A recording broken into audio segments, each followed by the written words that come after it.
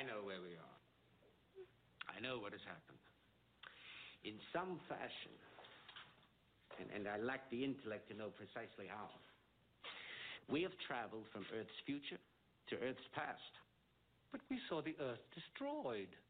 And Earth will be destroyed, just as we saw it. Only since seeing it, we have passed through a backward disturbance in time. Did you notice the date meter clicking down after the shockwave hit our ship? Yes. We returned to Earth nearly 2,000 years before its destruction. That is another reason for us to keep silent. Our human captors will not be edified to learn that one day their world will crack like an egg and burn to a cinder because of an ape war of regression.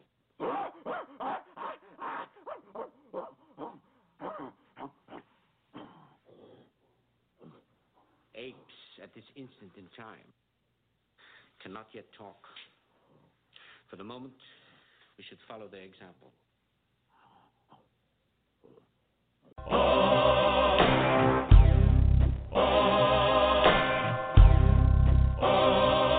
You're traveling to another radio show, a broadcast not only of sight and sound, but of mind, a journey into the wondrous land whose boundaries are that of the imagination. That's the on-air sign up ahead. Your next stop, Afronerd Radio, with your guides, Debit, Captain Kirk, and on Grindhouse Saturdays, the uncanny Daryl B. Mind expansion engaged.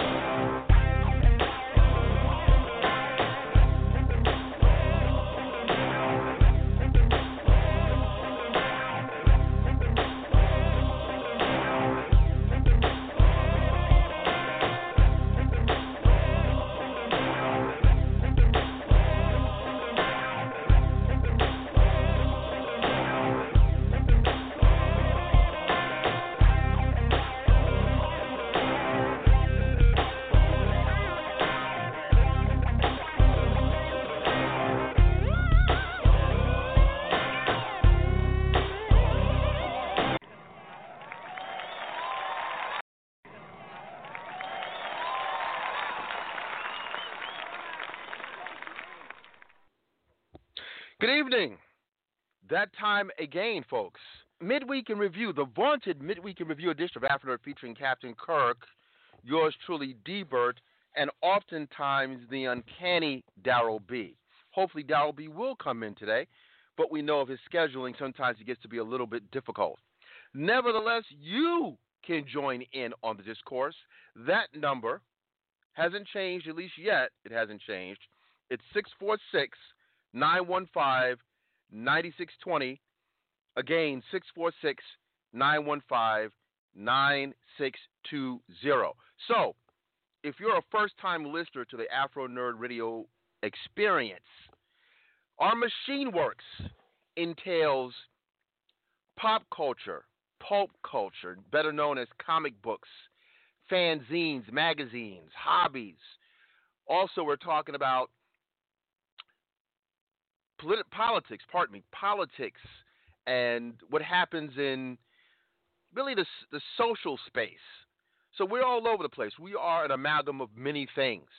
The portmanteau, Afronerd, and or blurred black nerd. So we do all things nerdy, blurty, intellectual, and sometimes we get a little bit goofy. That's what we do.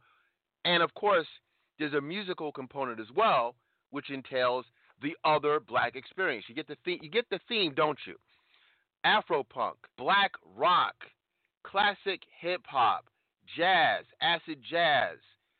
Look, everything under the sun that just is not going to be played on conventional radio. Psychedelic soul. Shout out to Janelle Monáe and her outfit. So, let's get to this groove, which I always do. We always get into this. And when we come back, we're going to unpack on many things. Harriet Tubman is on a debit card, but she seems to look like she's coming from Wakanda. That might be a problem. I'm just saying. Then there's the Batsuit that we are led to believe actor Robert Pattinson will be donning. And is it a comic book accurate, a comic accurate suit? I think so. Anyway, let's get to this thing. Well, you know what? I want to play. All right. This is actually a cover from Sid and the Internet. Internet is a popular band that I've seen a few times at Afropunk, and this is actually a cover of a hit called Girl. So this is Girl being performed by Andrea Triana. Andrea Triana, Girl. Kind of a slow, syrupy groove. We'll be right back, folks. Let's get into it. Passion burning, causing rapture of laughter. Pressure building, falling faster. If I told you that you rock my world, I want you around me. Would you let me call you my girl, my girlfriend, my girlfriend? Can give you the life you deserve. Just say the word, and baby I got you. Oh baby I got you, girl. If they don't know your word, tell them you're my girl. And anything you want is yours.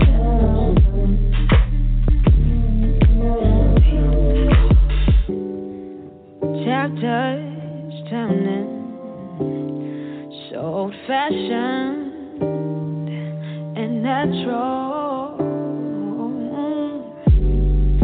Potions got me falling for you. Oh, yeah.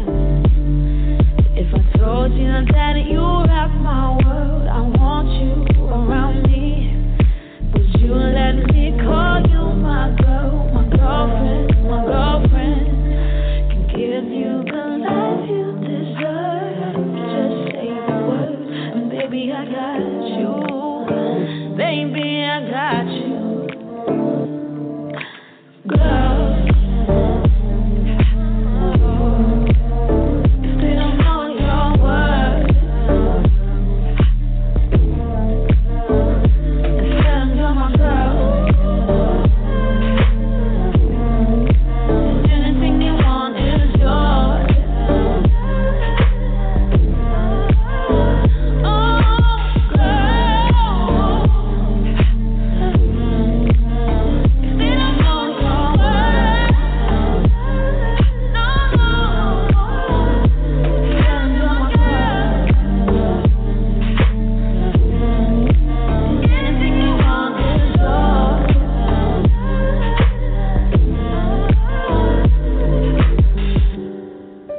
Anything you want is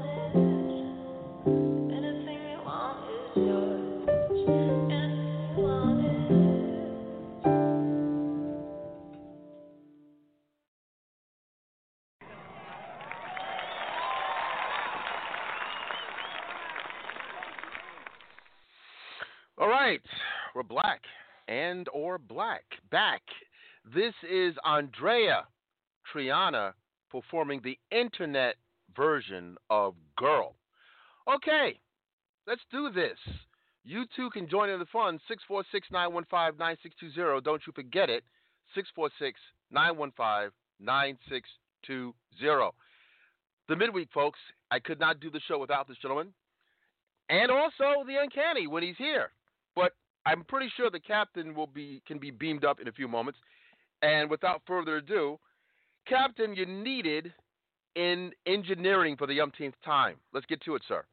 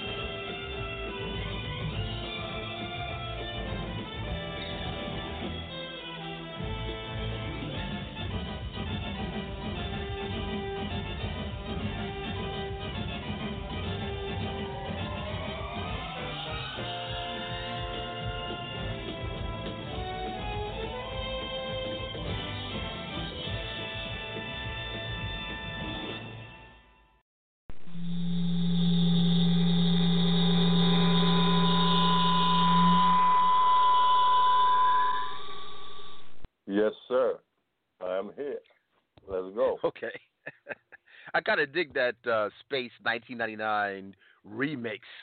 It's kind of cool. Yep. Nice for a change up. Okay, people. Well, again, a lot to get into. I almost don't know where to begin because we always have a lot on our plate. So, let's keep it light for the moment. And we didn't cover this last week. We got this. Well, many of you who are into the culture, we got a chance to check out this sneak peek of what purportedly is going to be worn by the actor Robert Pattinson. You know him from Twilight fame, the Twilight franchise. That there's this Batsuit that is it really is comic book accurate, according to Kevin Smith, noted director, geek, has his own imprint. Fat Man on Batman, Clerks, just really all over the place. But he had a storyline that retconned, retroactive continuity. For those who are unfamiliar with the term retcon, he went back, and there's a story where Batman, in his origin, was able to retrieve the very weapon that was responsible for the death of his parents. I mean, that is the origin of Batman. That horrific death of Martha and Thomas Wayne. And he's able to get this weapon and fashion it, melt it down into the face. I don't call it the faceplate, but the symbol, the bat symbol that's on his breastplate. I should say the breastplate of the costume was refashioned from the gun, which is kind of a poetic thing, you would think. It makes it even more of a interconnected thing, very, very, very much in a kismet kind of way. So we saw a picture of it, and I have to admit, at first glance, I just kind of, just didn't really get that deep into it. But when I took a closer look at it, I said, oh, this is kind of interesting. Matt Reeves is the director tapped for this iteration of Batman. So what do you think? I mean, again, we're talking about allegedly the gun is cracked in half and literally fashioned to look like a bat symbol. I mean, it makes it a bit more fearsome to me. But what do you think, Captain? Look, all that is nice to bring people in and go, oh, maybe it's going to be good. The movie has to be done well. That's all I'm concerned with. You can't play around with Batman. All this is to build hype and, to get online recognition and everything else, likes and all of this, and build up and all of that. But the movie has to be done well. Not all right. This is Batman. We're really not going to accept less. And we don't know that yet. So now working backwards to answer your question, yeah, it looks good. I was intrigued when I first saw everything come up. You understand? I was intrigued. It looks good. Now let's see what's else. Let's see what else is coming. What else you got? All right? That's how I feel about it. I'm critical of these movies now, man. I saw Endgame enough. You can't make anything better than that. Let's see if you can make anything better. Let's see. I doubt it. Everything is lesser beings. But go ahead. Yeah, again, you're right. I mean, ultimately, we have to see this thing and see how it's going to turn out and what kind of spin he's going to take. I mean, there's definitely a millennial vibe to it. Everyone is kind of a younger, I'd say more of a younger space where we once were before. As far as the acting, a lot of the people that are involved are clearly millennials. So it's, I guess, I haven't really read that much into it. I suspect it's supposed to be like a year one version. For those who may not be familiar with that term, year one is a storyline that's been done in print and in animation that again, if we're going to go back to the concept of retroactive continuity or retconning the Batman story, what happens with many of these characters, they've been around for so long that depending on whoever takes the helm, takes the reins of a character, because these writers, they go through so many writers through multiple generations of a character, that writer, he or she, may go back in time, retcon something, and add more to the mythology. So in Batman Year One,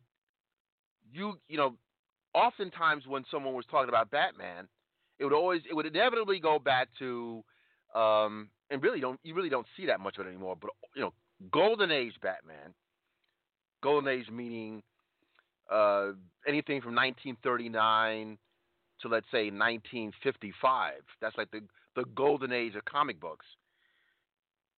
The lore of Batman would always be that his parents were killed tragically in front of his face, and one could always imagine that if that were to happen as a 9-year-old, that it would indelibly affect you, and you could go either way. You could become a villain, or you could become some kind of vengeful hero, so to speak.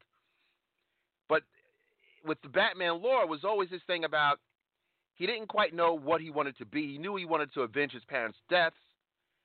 And then one fateful night, while in his study, a bat comes through his window, and then he says, "Oh, this bat is such a fearsome creature. I will be that creature." Batman Year One, it goes more deeply into what it actually took to become Batman. It's more about his mistakes and how the things that we take for granted, like the grappling hook and being able to swing around from building to building, that just didn't happen just off the cuff. Year One ends up being a series that actually provides more oomph to how he became Batman. So I'm intrigued by this costume. I will confess that that's got to be one of the most serious takes. I mean, this is one thing, and I'll close out on this. For those who are devotees of the character, one thing that many people noticed, even when it came down to the Christian Bale interpretation of Batman, which many liken to be one of the best interpretations of the character, even that interpretation, you never got the chance to really see a Batman that can think. You never necessarily saw the deductive reasoning aspect of it. So when you see this kind of motif on his breastplate, I'm led to believe that Matt Reeves is going to approach the character in a very serious way. More of a Holmesian kind of, Sherlock Holmesian kind of thing. Hopefully we'll see his physical prowess. He's got to be tough on the street. But I think hopefully we will see more of this real detective, how his mind works. So I'm into it until it sucks. They need the help because this Harley Quinn Birds of Prey thing, it's not working out that well. I think they'll be lucky if they break even. And again, as a comic book fan, I want these properties to work. But when they don't, because I didn't get pulled in, I tried. Captain, I tried. I was like, okay, I'm definitely gonna see this movie, and then just couldn't pull that trigger. I mean, when Black Widow comes, I'm gonna be able to see it without any kind of hesitation. But yeah, man, of course stop pulling me in. Of course you are. You're a Marvel fanboy. No. See, that's not really true, because the Black Adam thing, unless it looks crazy, Black Adam, Shazam, you're slated towards Batman, you like the women better. Wonder Woman, I'm going to see. You know, I'm going to see it without like hesitation. The movie anyway. wasn't bad, man. The movie wasn't bad. I'm sorry, you did see it. Yeah, so it wasn't bad. It wasn't a bad movie, man. You know, sometimes it goes that way though. Sometimes you line things up and it just doesn't work. You know, for whatever reason. You got your Monday morning quarterback. It's because of this. It's because coronavirus. It's because of this. It's because of weather. No, sometimes it just don't work for whatever reason. You can't figure. You can figure in all of those, and the probability says maybe it is that, or maybe it's some of that. You know, but it just didn't work. Maybe it's just a simple fact, and no one knows who Harley Quinn is. Maybe that. You know, I don't know. But the movie was all right. It was all right. Well, I'll see it on TV. So that's what's going to happen. Oh, I should say in a streaming capacity, I will see it eventually. I just couldn't pull the trigger, Captain. All right, let me move forward. And again, folks, you too can join in. Lines are open, 646-915-9620. Again, 646-915-9620. So I would be remiss if I didn't mention these actors that have passed. And I have to admit that I was familiar with both of them, more familiar with Ms. Dubois. And many of us grew up with the character, Willona, on Good Times. And this really, man, it just, notables that, dare I say, contributed to our rearing in some way. They just did. You didn't necessarily think about it back then. But when you reflect on these people, you know, the Willona character and Janae Dubois as a person, like just her characters as far as walking around as a person, she always had it. She was a class act. You know, Willona as a character was a class act, even in the quote unquote in a project setting. And it's unfortunate that you could tell that these actors, Esther Roll, passed on more than a decade, maybe 15 years ago, I think. And John Amos is still with us. We will be seeing him again in the upcoming Coming to America film. And I think he's in his late 70s. So Jimmy Walker and all these folks, they're still around. You know, Bernadette Stanis, fine Bernadette Stanis, still around. But although, again, it was talking about the projects, and we could talk about how some of that stuff was stereotyped for the mid-'70s, we are talking about the first onset of seeing people of color, black folk, on the national stage.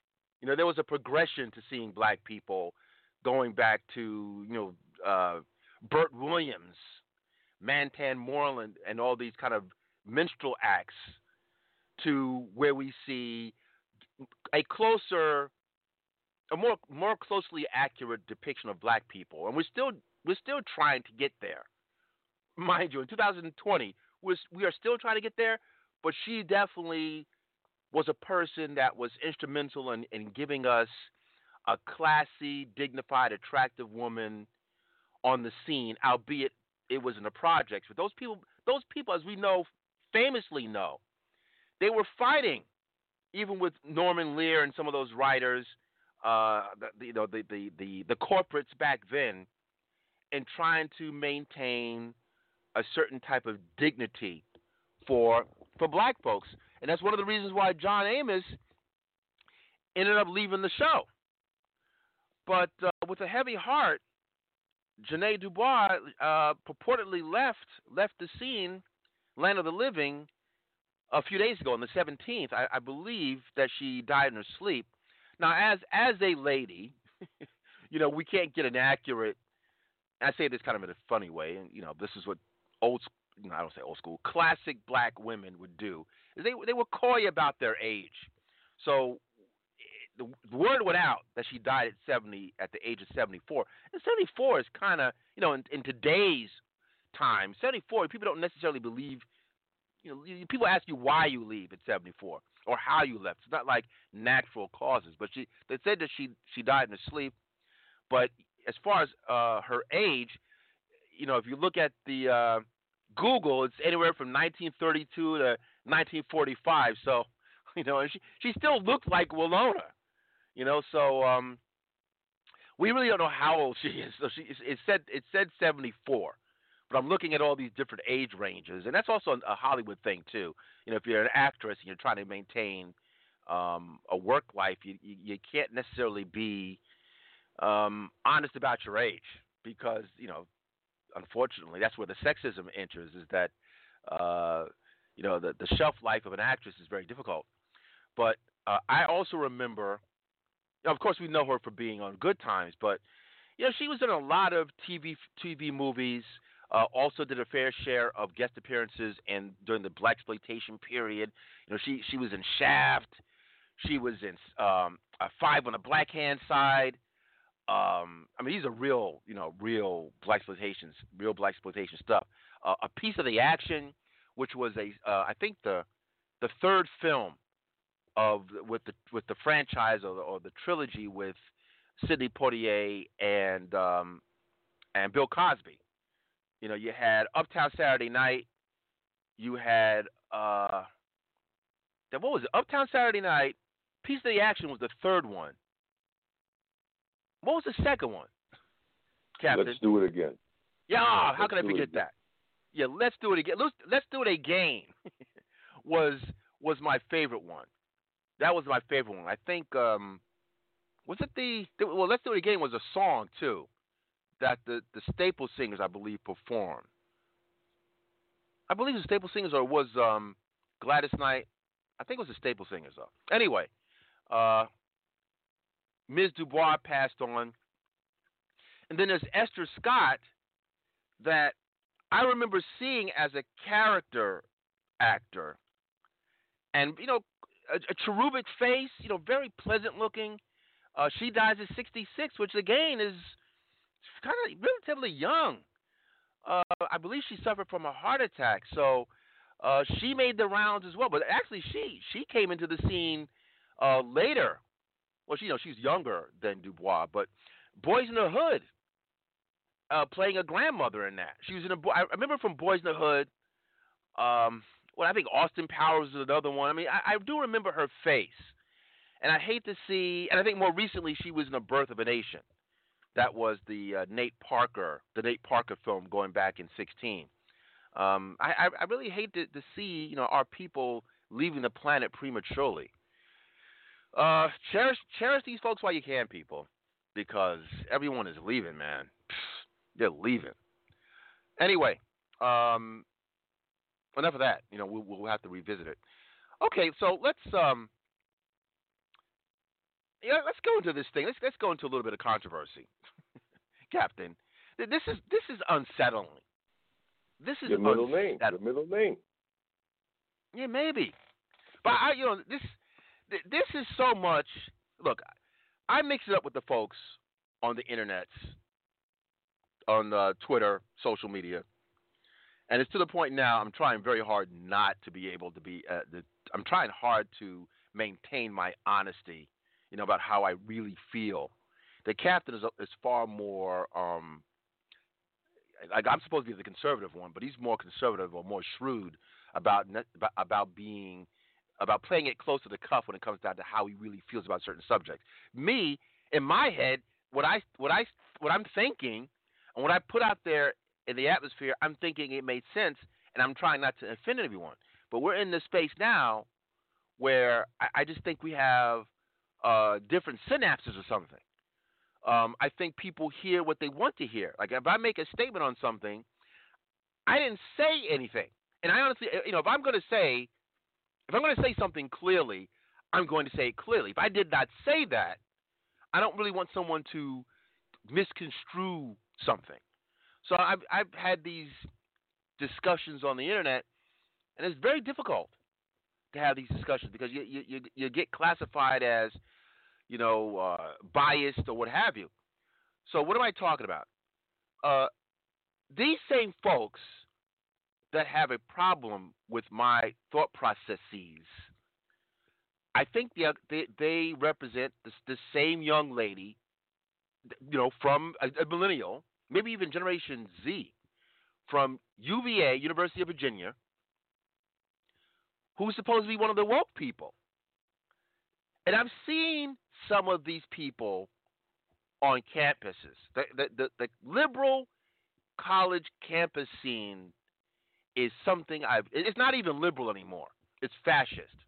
Because when I was in college, you actually had a liberal college scene. Now many of our nation's colleges do veer toward the left. They just do. When I was attending Hampton, some of the curriculum as a political science class, we were given folks like Manning Marable, the late Dr. Manning Marable, and at the time, I just read the book that was given to me. But when you start to go outside, when you leave the college campus and you still keep in touch with these authors, you start to realize like, oh, this guy's actually a Marxist. Oh, this guy's is a straight up communist. But you're given a book. It's part of the curriculum. A specific teacher will give it to you. And at that time, I probably would have classified myself as a Democrat. I was definitely a registered Democrat at that time. A Democrat, a liberal, what have you. As you get older, as you experience a few things, and I'm still going through a maturation process. But you libertarian.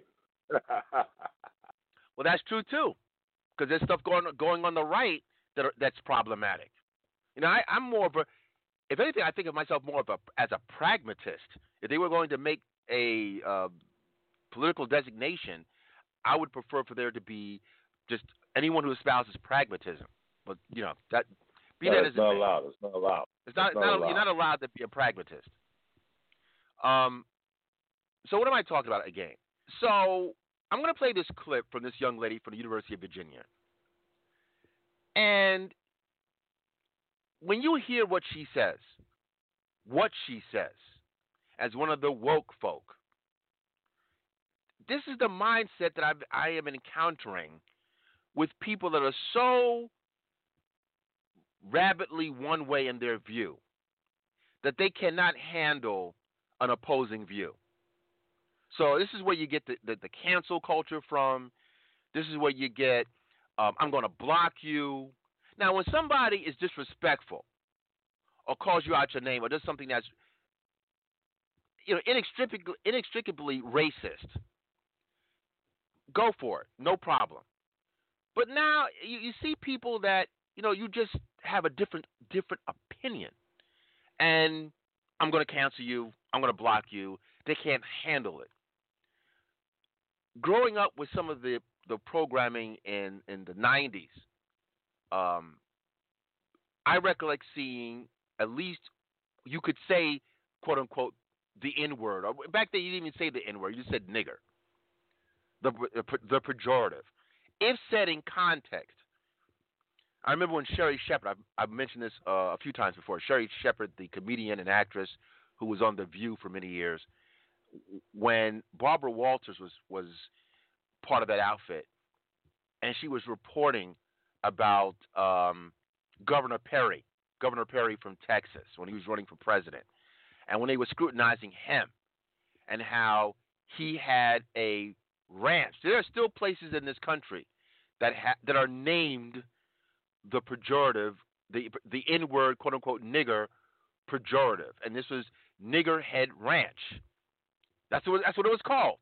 Now he was called on it as he should have been, and I believe, this is Texas.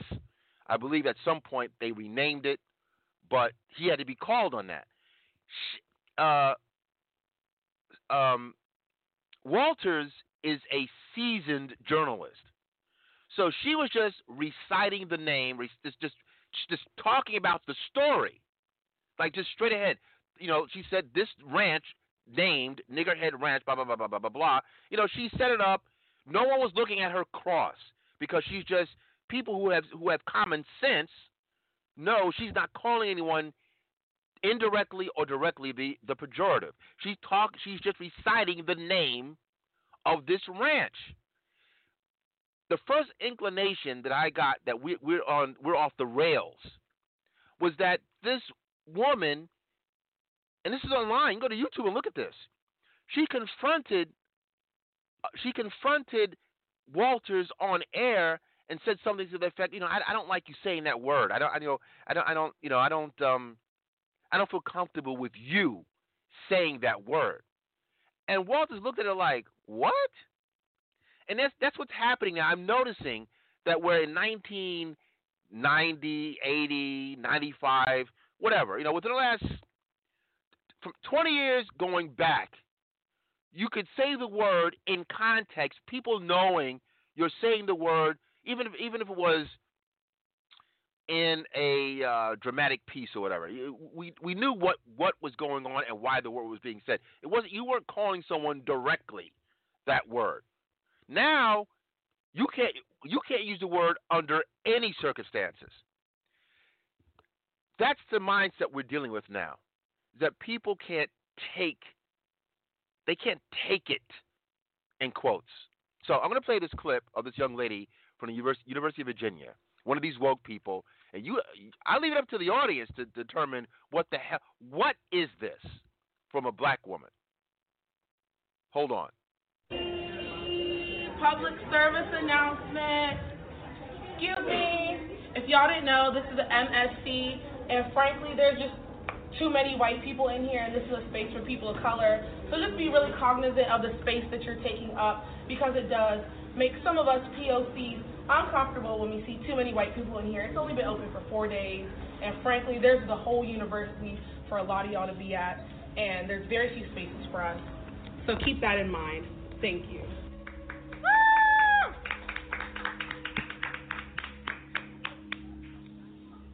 The original video has now been deleted, but it's still going around Twitter. The video was first posted by a friend of the student on a Monday. It originally got a couple hundred likes, 95 retweets, and a few comments before being deleted. But what really brought attention to the video was when it was reposted by conservative group Young America's Foundation. That's biology professor Brett Weinstein, whose class was taken over last month by a group of students from the Evergreen State College. Student activists demanded that all white people leave campus or else. Brett Weinstein refused. He's a professor at Evergreen State, and he called the race-based demand, quote, a show of force and an act of oppression. Not a discussion. You have lost that one. You said some racist. Can you apologize? I did not. Okay. Stop telling people of color the useless. You're useless. Get the out. History could pivot in the direction of the values that you are standing here for. Yeah, resign. What? Resign. They imagine that I am a racist and that I am teaching racism in the classroom, and that has caused them to imagine that I have no right to speak, that I am harming students by the very act of teaching them. You should crawl back into your mother's rancid womb, gestate for a few more hours, slime back out, and then learn something about not being an entitled white piece of shit. Because motherfuckers like you come here and you have no idea what it's like to be gay, to be a person of color, to know what it's like to live with institutional racism, sexism, homophobia, transphobia. Yeah! What is your problem? Get that phone, dude, what the down? Why the are you filming me? Because you're attacking me right now. Dude, you need to step back. Like, dude, we didn't do anything to you. You asked us to leave. We left. Why the are you guys filming me? Because you're attacking me. Jesus Christ. What?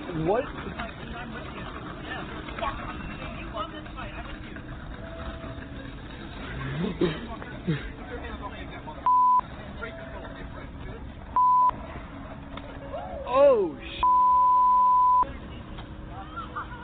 Because they are not being integrated into society. We are not looking for special treatment. We are looking to be able to integrate ourselves into society. And if you refuse to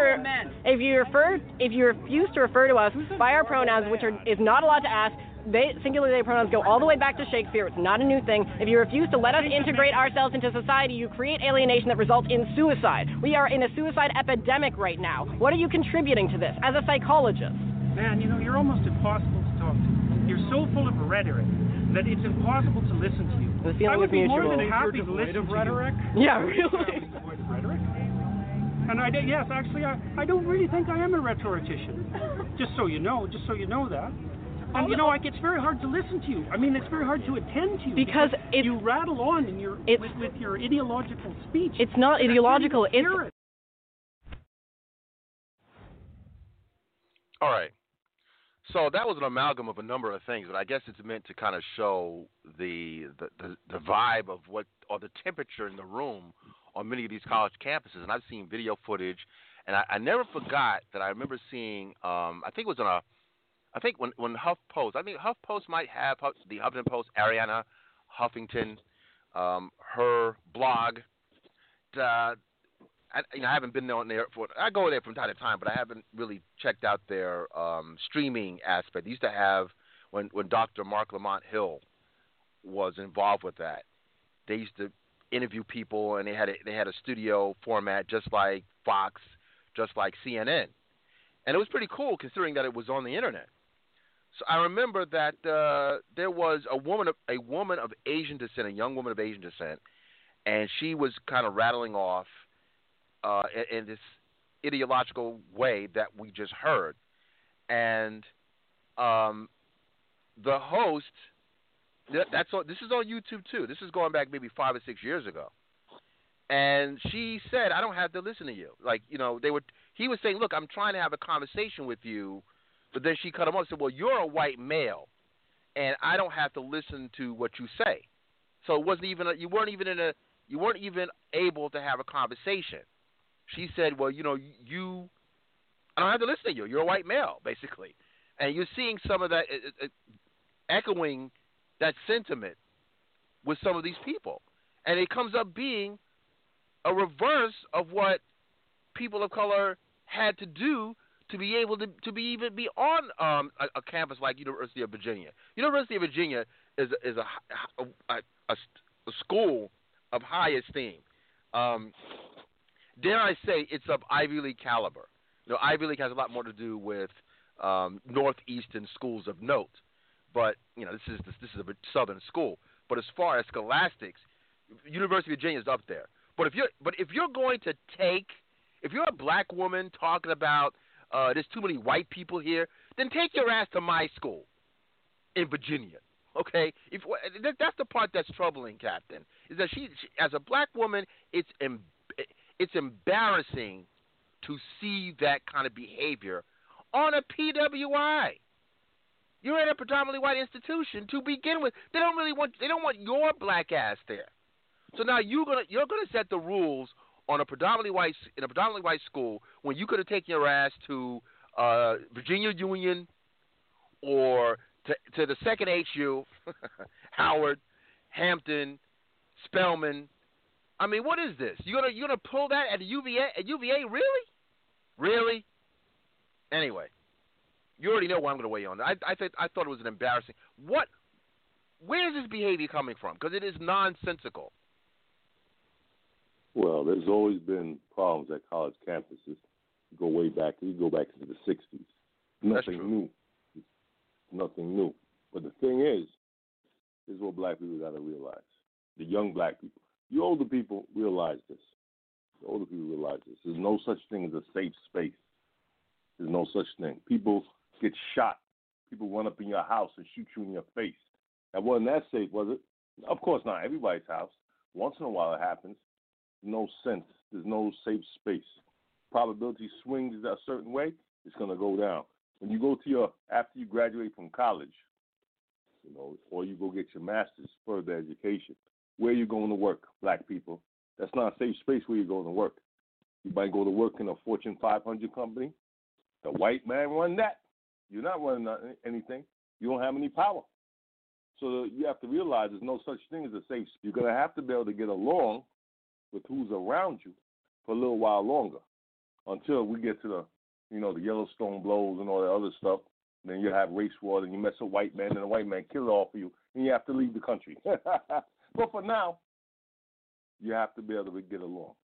That's how it operates. You can't be running around, black people run over here, run over this, run over that. You get on a job, they quickly say, but they know how to word it on the job. Oh, you're not a team player. God let you go. And you're going to cry racism. You can't just talk and everything like that. You got to get along, believe it or not. That's the real world. And if you get on any of these corporate jobs, you see all type of people: homosexuals, transgender, Latinx, white people, black people. What you have in common, usually, not all the time, you know, you went to college, you got job experience. That's what you have in common, and that's what you got to bond around. You can't let them other things run you all around, because that's the working atmosphere. It's called discrimination, you know. And you get yourself gone, you get your bandit, you know. You get banded. Banned. All right? It's not going to work unless you're doing your own thing and you can get some outside funding for that type of mentality. It's not going to work. You got to go to work someday, and you're going to work around other people. Because as you get more progressive, not liberal, as you progress more up the economic ladder, as black people, you see less and less of yourselves. So if you want to make some money, you're going to have to be able to get along. Because even these other groups, they'll take your money. They'll let you say, okay, you go ahead, you got this, you got that. Maybe they won't get you the best deal, but they'll take your money. So that attitude that she was displaying is not going to work in the real world. But they're a young person. They'll figure that out, and that'll lead to their frustration. Back over to you, Afronerd. Yeah, I mean, just to close out, I mean, to be at a school like that, you know, like the University of Virginia, I mean, it's like that's the last place you should be able to pull that kind of nonsense. And again, how quote unquote pro-black are you if you're not going to consider, you didn't consider going to a Spelman with that kind of, you know, if you're so harmed by being around white people, then why are you, and mind you, there are white students at these black universities, you know, that's also evident. But it just seemed like so much immaturity. And as a person of color, when I see that, and I go in and out of tribalism, you know, again, shout out to Star and Buckwild, Troy Terrain, former New York City radio host. He's the one that inputted in my head to be more conscious of tribalism. That sometimes you can't be so tribal where you can't think for yourself. And I've had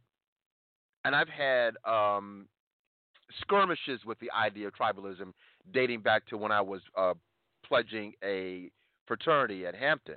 I was going to pledge Kappa Alpha Psi, and I knew in my brain, in my heart, that I'm not a follower. I'm not a follower. So it was already kind of an antagonism, an inward struggle to even deal. But I did want to become a part of or experience to have the college experience. I wanted that, and I thought that joining a fraternity would do it. But there's some things you end up doing and seeing that will go against your morals. And at some point, I had to dip out.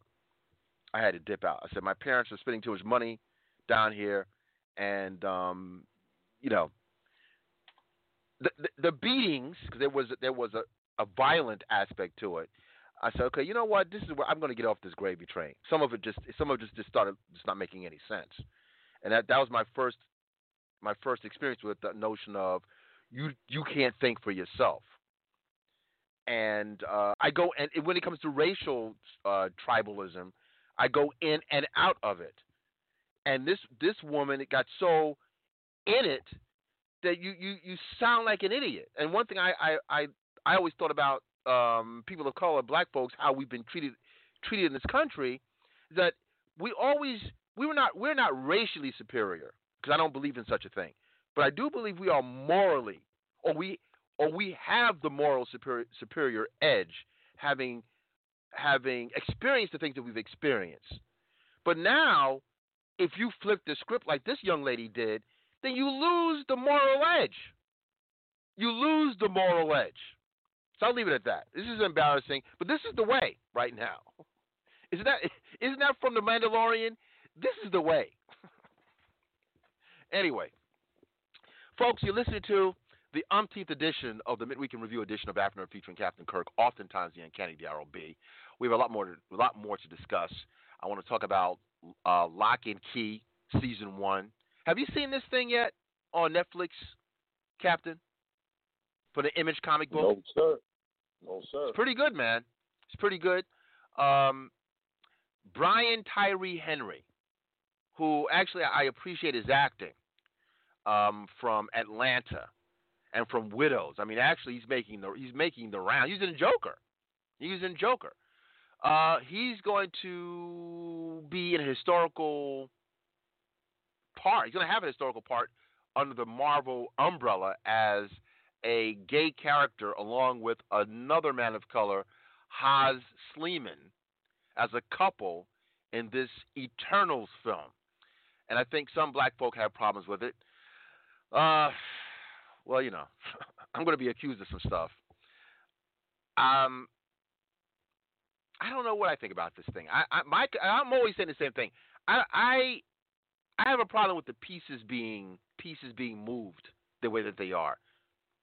That's my issue with it. Not of the existence of gay characters in films, because it's a part of life. So I do want to see aspects of life that are real, that can be connected to fantasy. That's cool. But when we don't control these images, I get very leery. So anyway, we'll talk about the Eternals. We'll talk about Locke Key. Harriet Tubman is on a debit card. I think we might. Let's go into that. Wendy Williams has a problem too. I kind of agree with Wendy Williams a little though. I'll explain a little. Anyway, let's go to this groove. When we come back, a lot more to discuss. This is the Black Tones, plaid pants. 2 minutes. Let's groove. Black rock at its finest.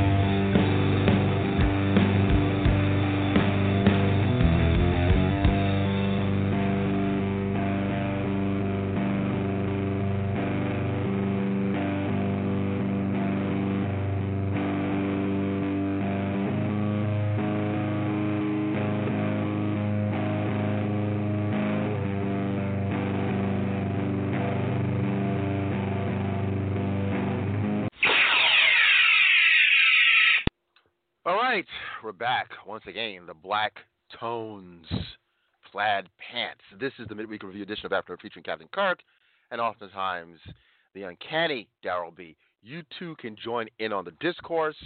The call-in number is 646-915-9620. Once again, 646-915-9620. So before the break, I was all over the place. There's a lot more to get into. Captain, like picking a card, where shall we go next? We have the Harriet Tubman debit card, courtesy of OneUnited, African-American owned bank.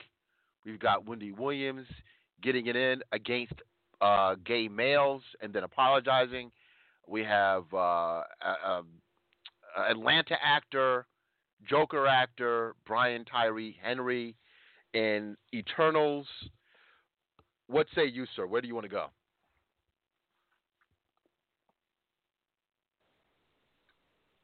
Go with the Lock and Key. All right. So, Lock and Key is a comic book that I bought. The time flies. I think Lock and Key is from Image, and book might be. Let me not give out any misinformation. Lock and Key. I said Image. No, Lock and Key is actually IDW Publishing, and I'm trying to get the actual year. Yeah. Okay. Damn. Yeah. So it's going back more than 10 years. 2009, 2010. So I remember picking up the book for a few issues. So thankfully I have the first couple of issues because, as you would expect, when some of these properties become popular, then the books that came from them or the books that inspired the cinematic translation end up becoming of value. So out of curiosity, I'm going to eBay. I'm seeing Lock and Key #1 going for a couple of $100 if it's professionally graded. So there you go. But so I'm looking at Lock and Key on Netflix, and thankfully it's a multicultural deal. I mean, you do see representation in Lock and Key, but the premise essentially is a family whose patriarch dies in a very quick and tragic way by a student. The father, this patriarch was let's say early 40s, because the kids are teenagers, so like an early 40s dude, kind of a hip guy, and he gets killed. I don't want to give so much of the plot away, but he gets killed by a troubled student as a counselor. The patriarch, the father, was a counselor, and the Locke family, L-O-C, that's, hence the title, L-O-C-K-E, the Locke family are forced not only to deal with the death of their father, the mother, and the two kids, the two teenagers, male and female, brother and sister. Oh, I'm sorry, two brothers and one sister. They have to end up going back to their ancestral home. So it's kind of like this manor that's a Locke family estate, and they go back to this huge house, this huge manor. It's essentially a mansion. And what happens is they find that there's a mystical, magical element to the house, and it's a generational home. Like, if you go into this house, you see pictures of other Locks, other Locke family members going back, maybe 100, 200 years. And I'll cut it here. The children, you have to be young enough and a Locke and young enough to be able to find keys within the house that allow you to gain entrance into like other dimensions in the house, or allow you to garner a certain kind of mystical power set. So this is happening.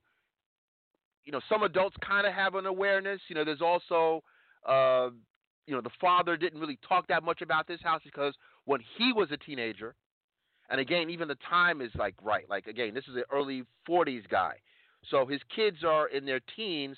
So let's say when they do a time jump, they go to like 1995, 1996, 1997. So when he was in high school, he also was encountering these keys in his house.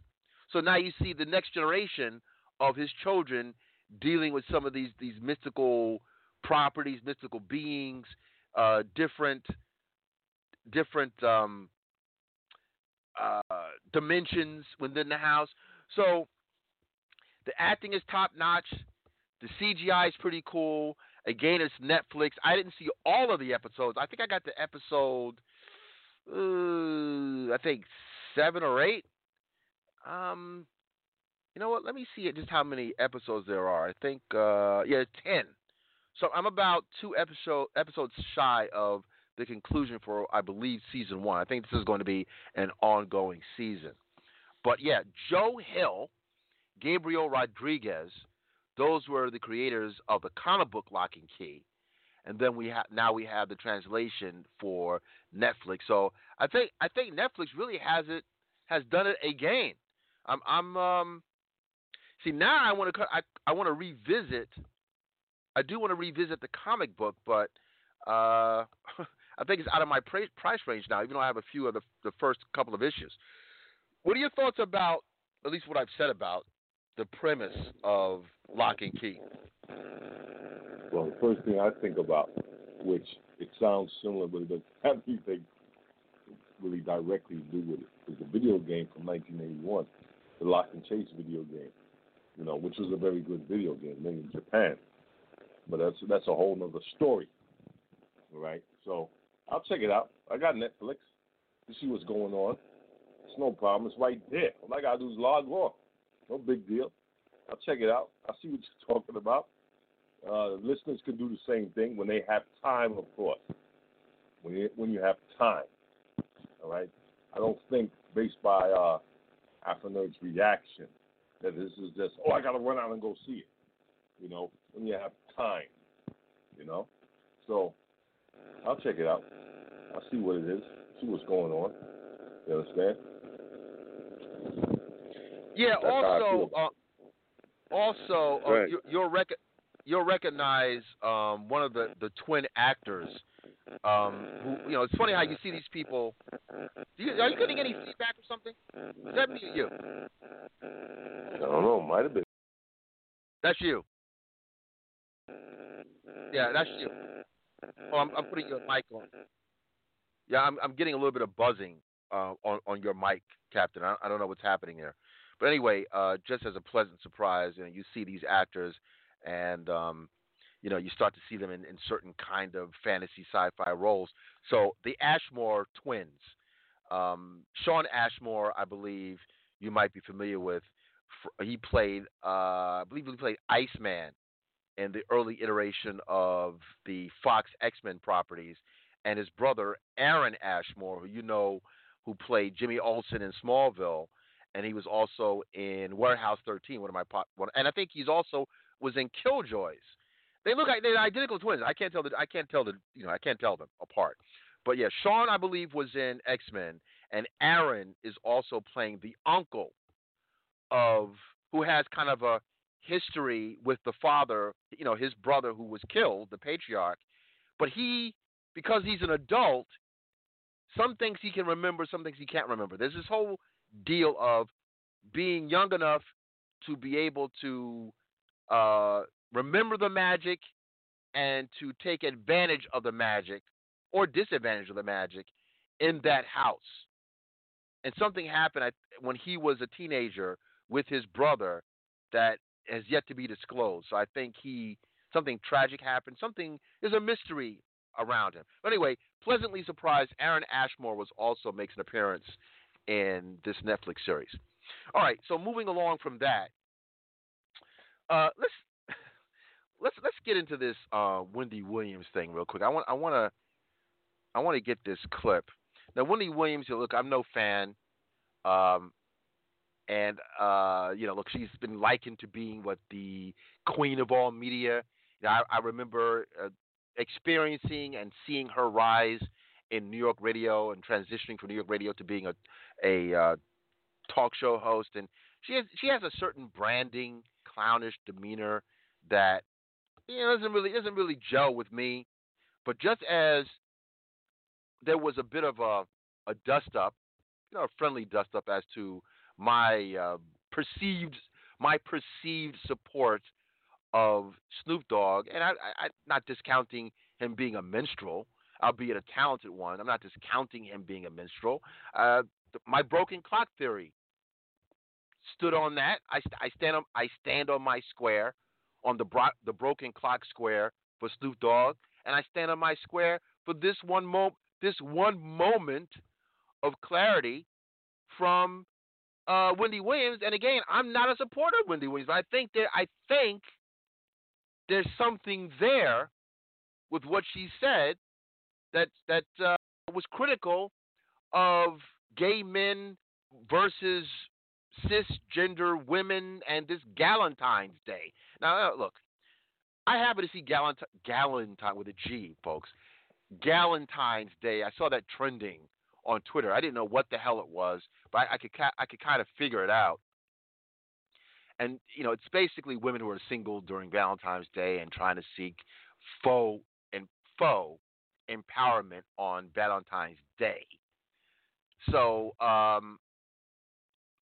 she had some thoughts about Galentine's Day, and then she went off on a tangent where I think she said what she felt comfortable in saying what she really wanted to say, and then she remembered, my supporters, many of them are of the LGBTQ community, so now I have to be phony and be concerned about my finances as opposed to being honest. And she had to do an apology. She had to do a mea culpa. Honesty don't pay the rent, dude. I get it. Obviously. So I'm going to play this clip, and then we will unpack. We will be respectful, but I kind of agree, but maybe she didn't word it right. You tell me. Hold on. Look at here now, gay men. You'll never be the woman that we are, no matter how gay. Wendy Williams is in the hot seat once again.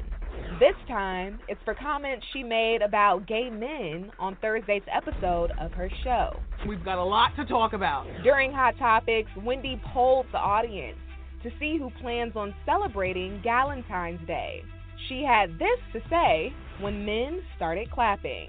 Well, first of all, if you're a man and you're clapping, you're not even a part of this, okay? All right? You don't even understand the rules of the day. It's women going out and getting saucy and then going back home. Yeah, you're not a part. I don't care if you're gay. You don't get a menses every 28 days, all right?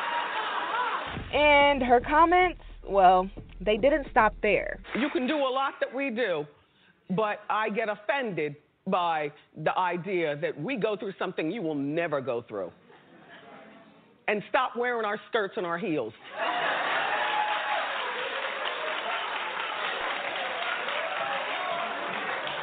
Just saying, girls, what do we have for ourselves? Although the audience applauded, many viewers at home ran to social media to criticize the talk show host's comments. One Twitter user saying, quote, Wendy Williams, let the gays wear their skirts and heels. They are the reason you look good when you step out on your stage. Another saying, quote, at Wendy Williams, really? What sort of ignorance is coming out of your mouth regarding gay men wanting to be women? Really, Wendy? Look, we agree to disagree. Although Wendy's comments were met with a lot of backlash, some people online agreed with her. This fan tweeted, at Wendy Williams, thank you for saying what we as women want to scream every day. Hashtag gay men, hashtag let us have something. Later on in the show, Wendy made it very clear that she stands by everything she says on the show, saying, quote, I say it and I mean it.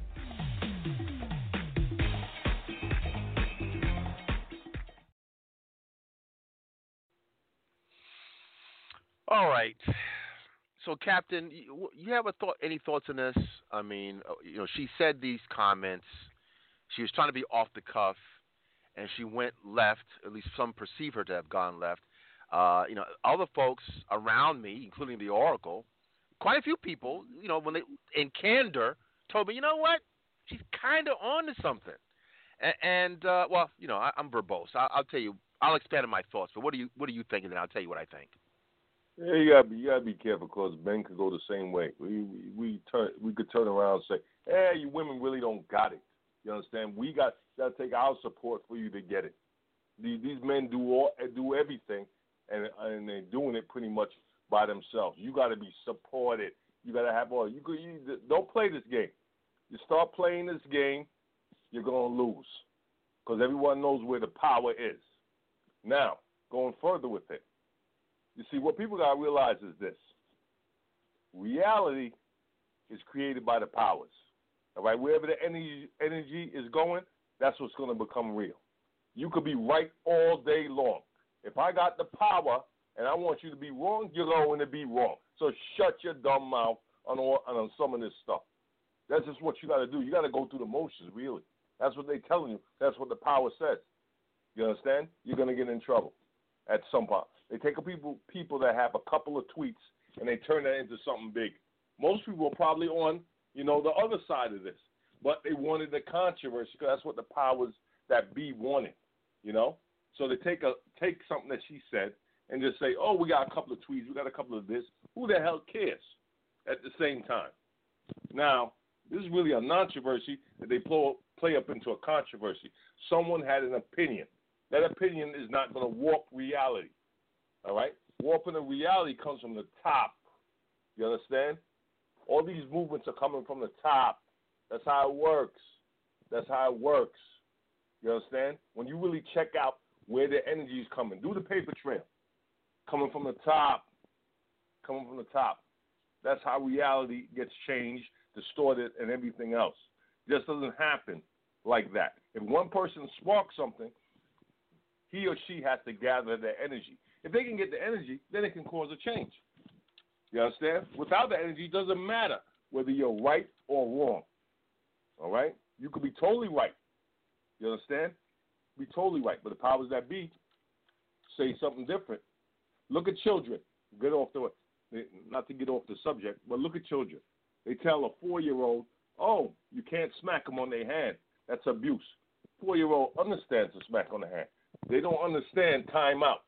They don't understand that. And then psychologists will tell you their brains are not developed enough to understand that. But they can understand a little, don't do that. You're not allowed to do that, though.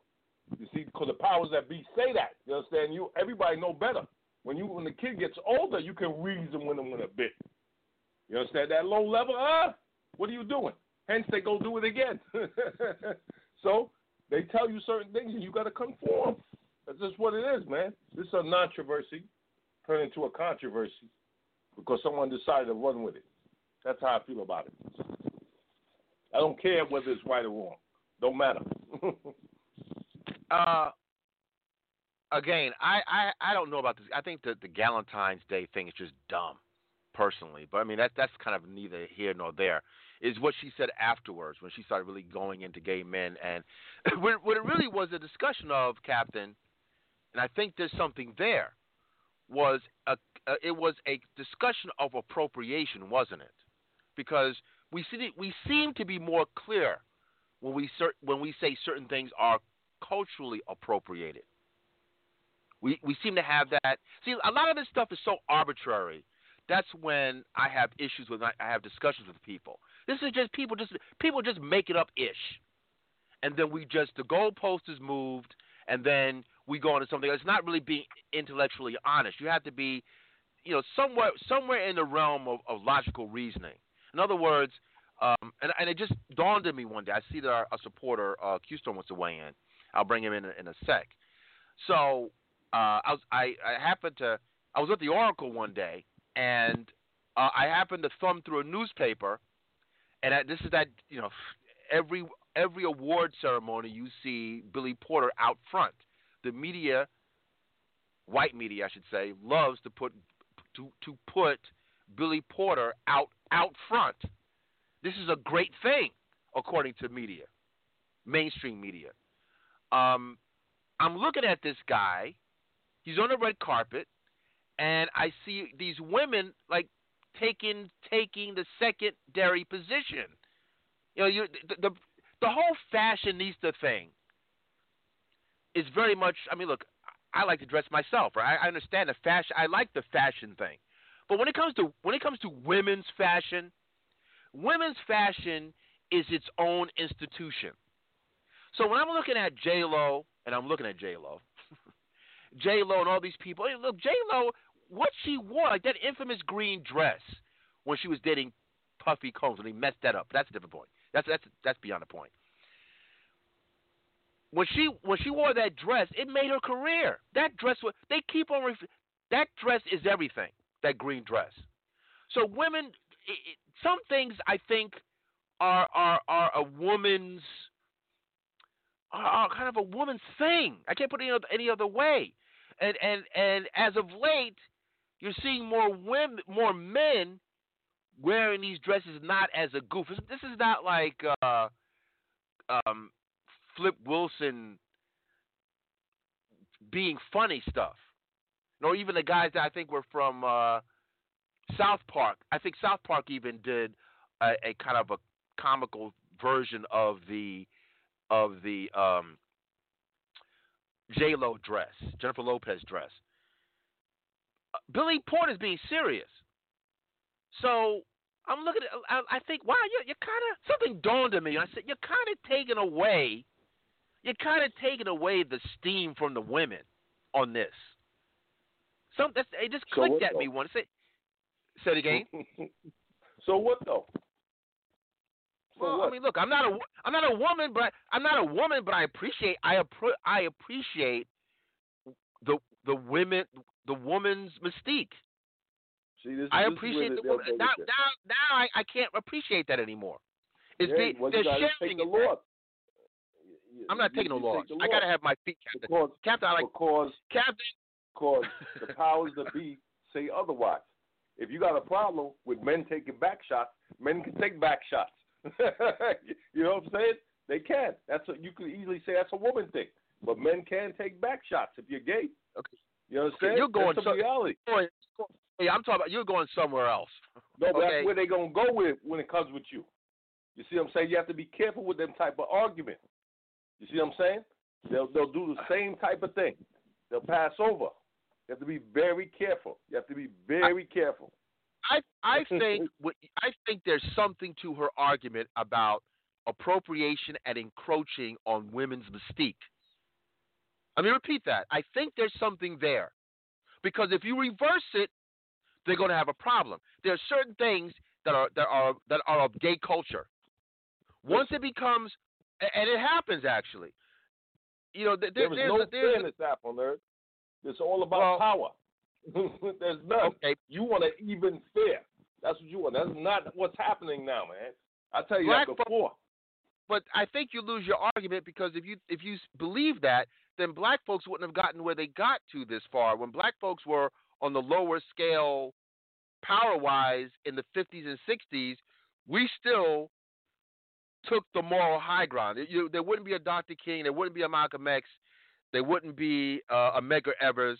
Those people took. They couldn't take it anymore. So that was there was a white power structure, and those people did what they could to fight against that. So when you say that whoever's in power, you know, goes. So now you're saying that there's a power edge with. Yeah, they gave the black community a little something. The powers that be gave it to them. Yeah, that might be. That's what they did. That's what they did. You didn't do anything yourself. Everything you got was from them. That's what you got. The only thing you did for yourself, well, of course, there was more things with the Negro Leagues and all that other stuff that you did yourself. But all of that, getting into baseball and everything else, and all these other things, great things allegedly that we did, the powers that be had to say, here you go, black man. You didn't take anything. They could have left you right over there, which you might have been better. You might have been better doing that, you know, with some of the businesses and all these other type of things that we had. That's what's happening. I'm gonna bring Q Storm in this. But I think, even as a man appreciating the woman's or female mystique, the girly girl things, makeup, hair, fingernail polish, toenail polish, all those, just frilly, girly things. They might have a right to say, look, we need to have some things, don't we? Now it's kind of to me it feels like it's a bogarting. I'm going to take this from you. Like Billy Porter right to say anything. Billy Porter saying, I'm going to take your steam. I'm going to take this dress from you. That's kind of what he's doing, isn't he? Isn't he? When the women used to be talked about, now we're talking about him. These women are and look, the nature. Look, I know how this nature thing goes. The nature of many women, not all women. There are differences and outliers and everything. But much of what makes up a woman, much of it has to do with vanity and being seen and being appreciated. Like you don't go through hours in the makeup chair, hours at the hair salon just to look at yourself in the mirror. I mean, there is an element of vanity involved. So, anyway, let me go to Q-Storm. He may think differently. I just feel like I think she had a moment where she spoke maybe too frankly, but I think there was something there. If there's cultural appropriation, maybe there's gender appropriation. I don't know. Q-Storm, your thoughts about Wendy Williams and my broken clock theory? Again, with this, we're not going. With the minstrel, okay. She's a minstrel. All right. So, but you know what? I saw a video of her on Twitter back in the '80s. She was dating a rapper or something. I forget who. But man, she actually looked good. That's the '80s. I forgot how good she used to look. That's the '80s, bro. Eric Sermon. I believe, was the person. She used to date Eric Sermon. She used to date Eric Sermon at one point. Okay, I think that was it, yeah. I'm going to surprise you and say that I actually agree with you. However, I still think the exact thing that we've been going back and forth about for the past 3-4 days, it happened with her. She may have had a point, and I tend to agree with her on this point, unlike I agree with our favorite rapper. But I just think she took it too far. She just took it too far when she said, "Stay out of our skirts and shoes." I mean, come on. Yeah, well, I used to live up in New York. I mean, you can't tell a gay man you can't say that to a gay man. Come on now. But in terms of appropriating the gender, that's a unique way of saying it. But I think she's on to something. We talk about it all the time, appropriating black culture. Black culture. I was this weekend, and I'm gonna see if I can get you down here for this. A friend of mine, he's the father of one of my son's schoolmates. He's a fundraiser or what do you call it, grant writer, and he produces these brothers brunch programs. We had one in the barbershop. It was an awesome thing to witness. I think maybe 20 brothers in there. We were just talking about all kinds of stuff, right? There was a woman there, right? And as much as we all love our black women, she knew her lane. Can I say that? Maybe not. Maybe not. Somebody's gonna be sensitive and say you can't say that. She took photos. She basically was there to help out, and she let the brother speak. Now, if she wanted to say something, none of us would have been like, "Well, sister, no." But she was like, "Okay, I'm gonna let them have this." You know what I'm saying? I can't talk about that anymore. But I have to agree with Wendy. I just think she took it too far. You got to know when to stop. So that's all I have to say.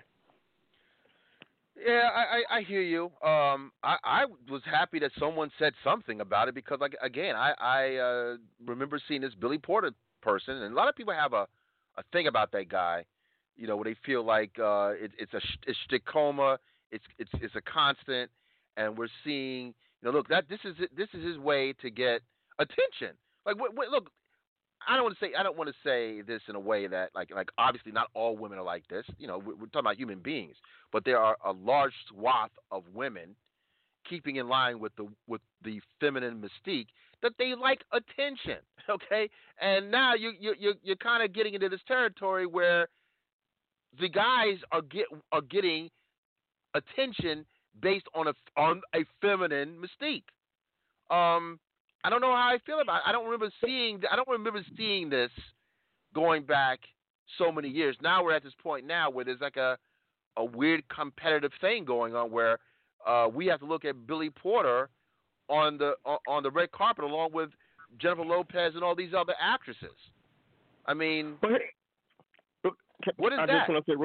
I want to say real quick two things. I'm not going to take a long time. But I saw something, I can't remember what state it was. Was it Virginia? Where they're banning men, college athletes who were men that are now women. They're banning them from female athletic programs. I think in Jersey that's happening. I kind of get that. I mean, I get that. How could you not understand it? But here's the other thing. And I'm going back and forth on chat boards being called homophobic just because I don't buy 100% into what they're demanding. It's not enough that you want them to have rights. You have to give yourself over to the entire thing, which I refuse to do. But these men, these gay men who are applauding, they're still men. So this is what I don't understand. You're still a man. You just happen to love men, which is fine. But I mean, I can half see if you've transitioned into a woman, and even then, I think Wendy said it. But you're not having cycles every 30 days. You're not going through the same thing that women are. But these are men still, so I don't get that.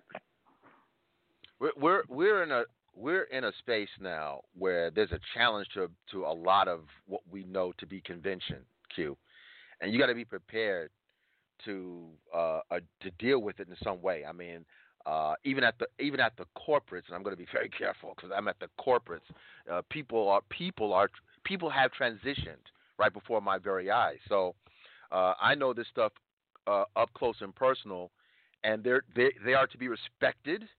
It's the human experience, and this is the workplace. This is where we are now. Before, this stuff was a theory to me. Now it's in my face. It's up close. This is the new world order. So some of the stuff we're just going to have to deal with, and be respectful of it. And actually, look, I don't really have a dog in this race. I'm very clear about how I feel about this stuff on a personal level. I guess my concern is because of what Afronerd Radio represents and our followers, I just know flat blackness never gets accepted any goddamn place. You know what I mean? I'm keeping it simple for me. Flat, we can go left, right, up, down, all these different things going on, but I know for sure anytime it's the traditional black stand tall lane, you're not accepted. I know being a straight black male that I've seen some stuff that kind of like, oh, that still applies to me. Like if I'm in a company, especially of a woman who is white and perceived to be attractive, all eyes are on me. I can't just have a conversation with this woman, which is half the time what it is. It's like the whole office, the doors are open, eyes are cutting left and right, people are nervous. A white male will come in your purview and say, "Is everything okay? Are you all right?" Or, like this hulking black figure, is he bothering you? I mean, that old school 1950, 1930 thing is still going on with black males, and yet we have to pipe down on that. Some of the ire that we were discussing, right or wrong, with this whole thing with Snoop Dogg, we can debate on his language, but that ire is coming from a space because some black men, some traditional black men are like, hey, wait a minute, we haven't really, our situation is unrequited. What's going on with just basic black men, basic blackness, basic anti-blackness? all this other stuff. You can't even wear your hair a certain way. You have women that their natural hair, like as it is growing out of their skull, is controversial. So this is when you talk about those issues, I can't get past that to deal with transgender stuff and some of these other issues. I think I'm more about all encompassing basic blackness, which really envelops everything. I can't do it. But go ahead. That's what was so funny. That was funny about that previous story about the woman who said, "I'm gonna get drugged for that too." You can say guys, you can't say girl anymore. But the woman who was at the college talking about there's too many white people here, exactly, while wearing a weave down to down her back.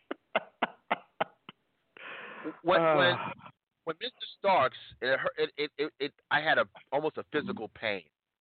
He tells me at his school that on the first day of Black History Month, that the principal, who happens to be a woman, that her first announcement is paying homage to the inventor of the weave, and that you could hear some of the black women in the school kind of doing a huzzah or hurrah or whatever, some kind of exclamatory reaction. I said, really though?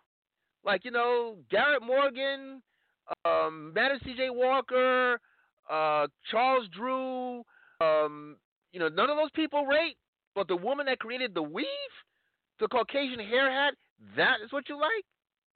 We got a lot of issues, man. I'm a flat black person.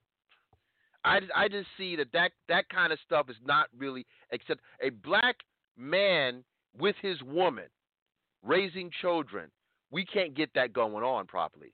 We can. I think it's revolutionary, and I'm not even a supporter of this woman. I thought she was a blurred, but she really is not. Issa Rae, and Lakeith Stansfield. They have a film out now that's a celebration of black love, like Basic Black. Just having Basic Black or even Black Panther, that was like controversial unto itself, and takes a back seat to everybody else. Like we have like that, like the black thing has been resolved for some reason. The black thing has not been resolved. And when I talk about this, people tell me, no, you got to talk about this other stuff. No, I can't do that. My attention span can only stay on this one thing. When Jim Brown, I always go to Jim Brown. Why do I go to Jim Brown? Jim Brown kisses what's her name? I'm forgetting her name already. From 100 Rifles, Raquel Welch. That was like people couldn't handle it. Like traditional black male sexuality. God forbid. Well, she codes as white, but she's actually a Latina. That was controversial. You can't, the basics you can't get to when there's a black man involved. That's still controversial, but we don't talk about that. We're put to the side. Even with the Gale thing was kind of putting black men to the side. Like we don't have ish.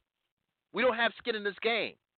That's what that's that ire I think that you encountered, Q. Many of us, where we don't have to go into this, but our disagreement was based on whatever Snoop Dogg did. Black men were like, I'm kind of tired of this stuff. You're a little too focused on our dysfunction. You're not really respecting us. That's where that came from. Anyway, let me transition here of a different kind. This Eternals film. Now, this kind of goes into the same thing. I think some people, there's some murmuring with some black people that feel like, you got an opportunity to portray the LGBT representation in Marvel, which is fine. People think I have an issue. I want to see the best thing about comic books. What makes comic books their best at this time, having comic books for so long, is we're in a space now that they actually are able to put real life in your fantasy, and it makes it that much more tangible. That's cool. My problem is who moves the chess pieces to have a black and brown guy as the first LGBTQ representation in the MCU? Because I'm seeing this kind of theme repeatedly. So as I said before, when it's time for gay representation, you go straight to either the flamboyant gay male, flamboyant black gay male, or now, when you're trying to create history, you give it to Mikey. Mikey will eat anything. That commercial. Give it to Mikey. Mikey will eat anything. Give it to the blacks. And not that you shouldn't have black gay representation, but when the corporates make the chess moves, I get like this is social engineering, because now I'm seeing a lot of these positions where it's like, well, we don't have to have white folks to represent this. We can put it on black people. It rings as if it is dishonest. It doesn't ring as authentic. It rings like we're going to usher this in, and we don't have to have a white face to it. So when it comes down to blurred culture, you see a reticence. When it comes down to stand tall, capable, intelligent, the TV show Scorpion that went off recently, 4 years on CBS, which was basically the nerd version of NCIS. I noticed Asian, Indian, and white representation for like the nerd side of things. You don't want to see. You're not able to see black intellectualism as a pop culture standard. A gay standard from a white perspective, they don't put the white guy there. They put the black guy there. This thing 9/11, which has the lovely Angela Bassett is in 911. I think it's on Fox. This is when you see social engineering. You see that her husband, played by Michael Beach. He comes out after having been married to her for 20 years, and he is gay, black male, black woman, doesn't have a relationship now, and then the other black woman that's in there is married to a wife.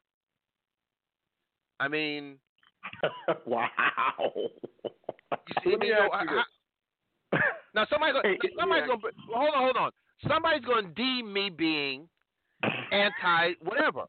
But what? And then Michael Beach, ABC, same actor, is the father of a cop on The Rookie, black young male cop. He's also gay. Is Michael Beach a tall? He's a tall, bald actor, right?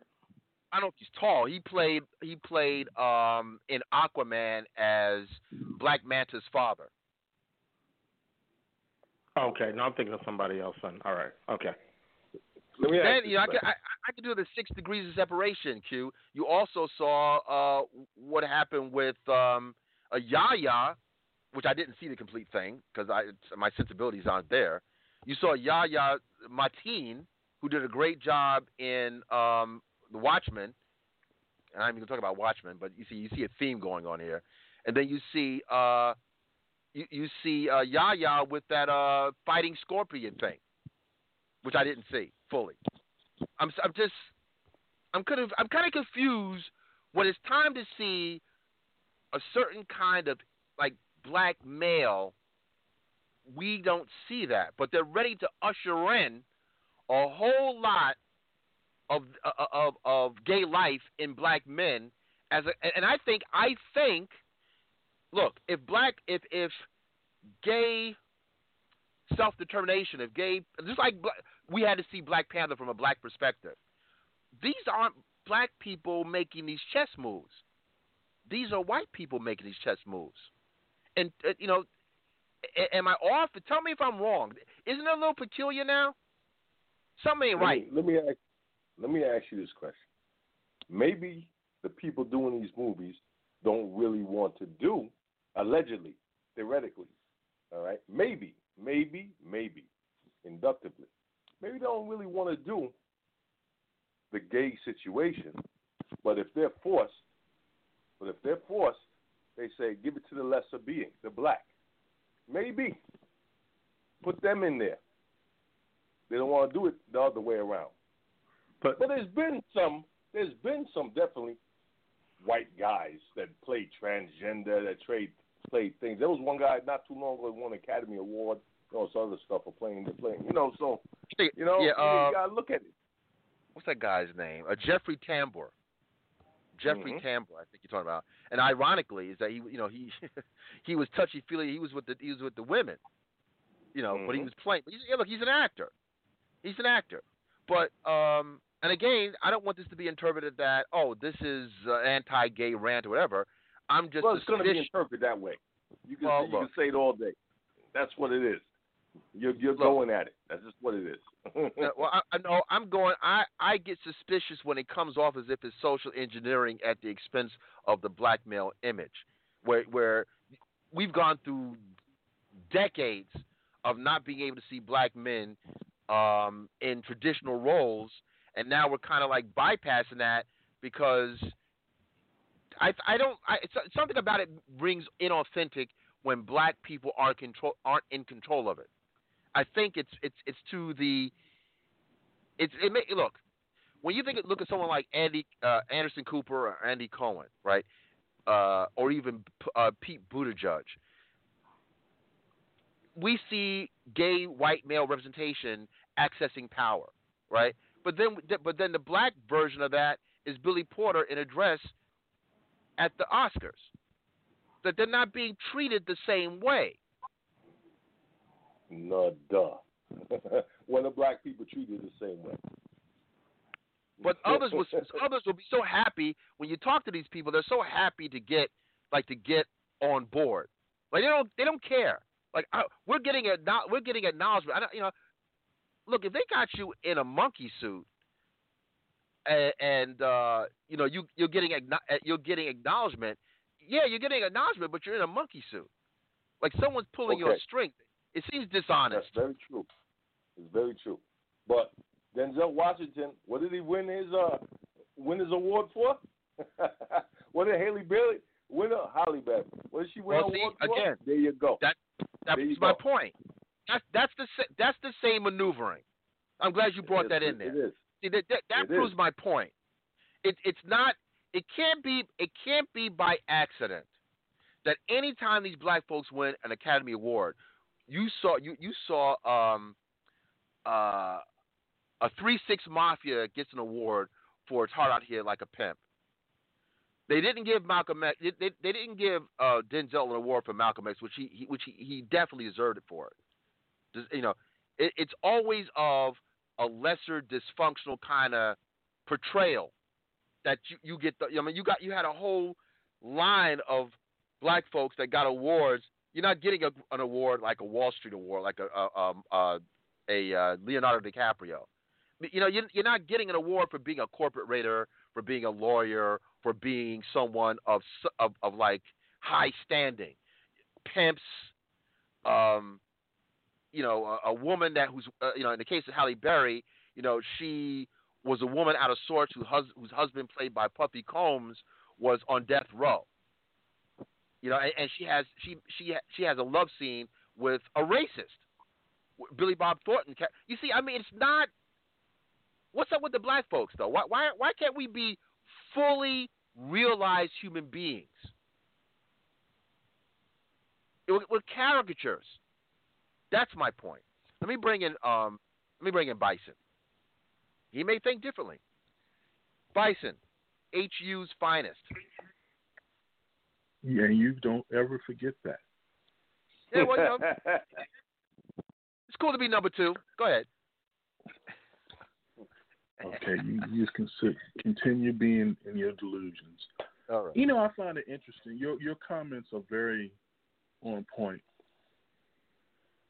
You get Jane Austens and Little Women, and we get the same stories regurgitated time after time.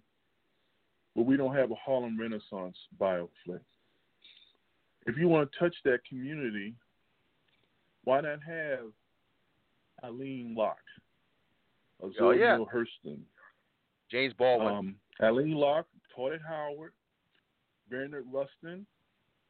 I mean, the Harlem Renaissance is so deep to be mined. You can check off like 3 or 4 blocks with just one movie. Alphabet community will be well represented. You have history, you have black uplift, you have art, all in the same thing. But as you said, they don't want that. They don't want to see an erudite black man in a dapper suit with a Harvard degree bringing together intellectuals in Harlem in the 1920s. You know, that won't sell. I think so many people absorb Neil Hurston, her output, but they don't want to see her life on screen. By the way, she started the newspaper, The Hilltop, at Howard University. Just want to toss that in there. But I think you're 100% right. I don't think the powers that be,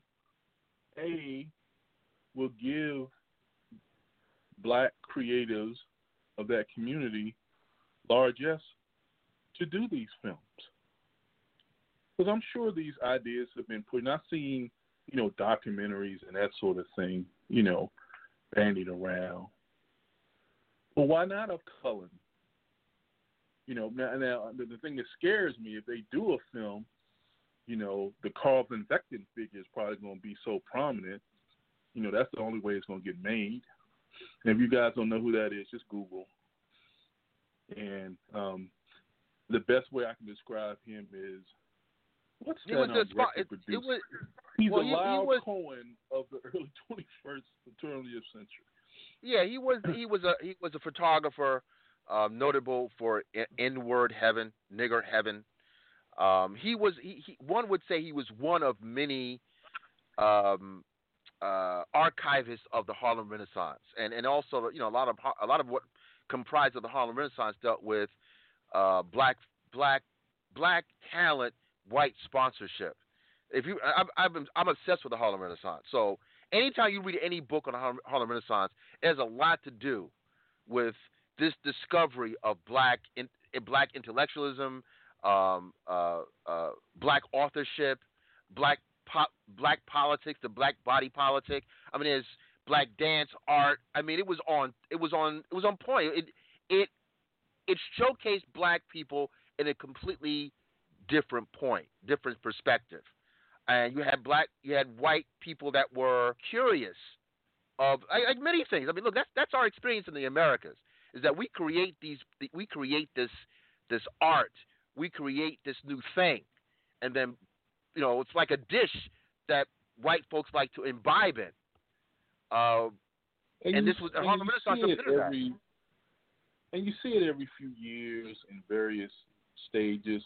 I don't know how old you were when Basquiat was sort of famous. He had that brief period. Madonna's boyfriend. And and we know how that tragically ended. It just seems like, and I don't want to get too esoteric when it comes to this sort of thing, but we were never fully in control of our narrative. The only place you can do that back then, and this is where I know a lot of people start rolling their eyes, were in all black spaces or in black colleges. That's where you have. Now, I'm going to tell you a film that it can be done, will check all the blocks off. I'm just shocked nobody's even tried it. Why not have a James Baldwin film? It checks all the blocks and that sort of thing, but, his message was too radical. I know me and you bumped heads before in regards to, Coates is no James Baldwin, but, I mean, it's just amazing how, our voice when it comes to film, it's going to go to the edge, but it's never going to go over the edge. I remember when Malcolm X came out. Let's not fool ourselves. That film was not universally liked in the black community. people were saying he ain't look like Malcolm, and it was watered down, and it was just so much pushback. I don't think. I mean, there was anger.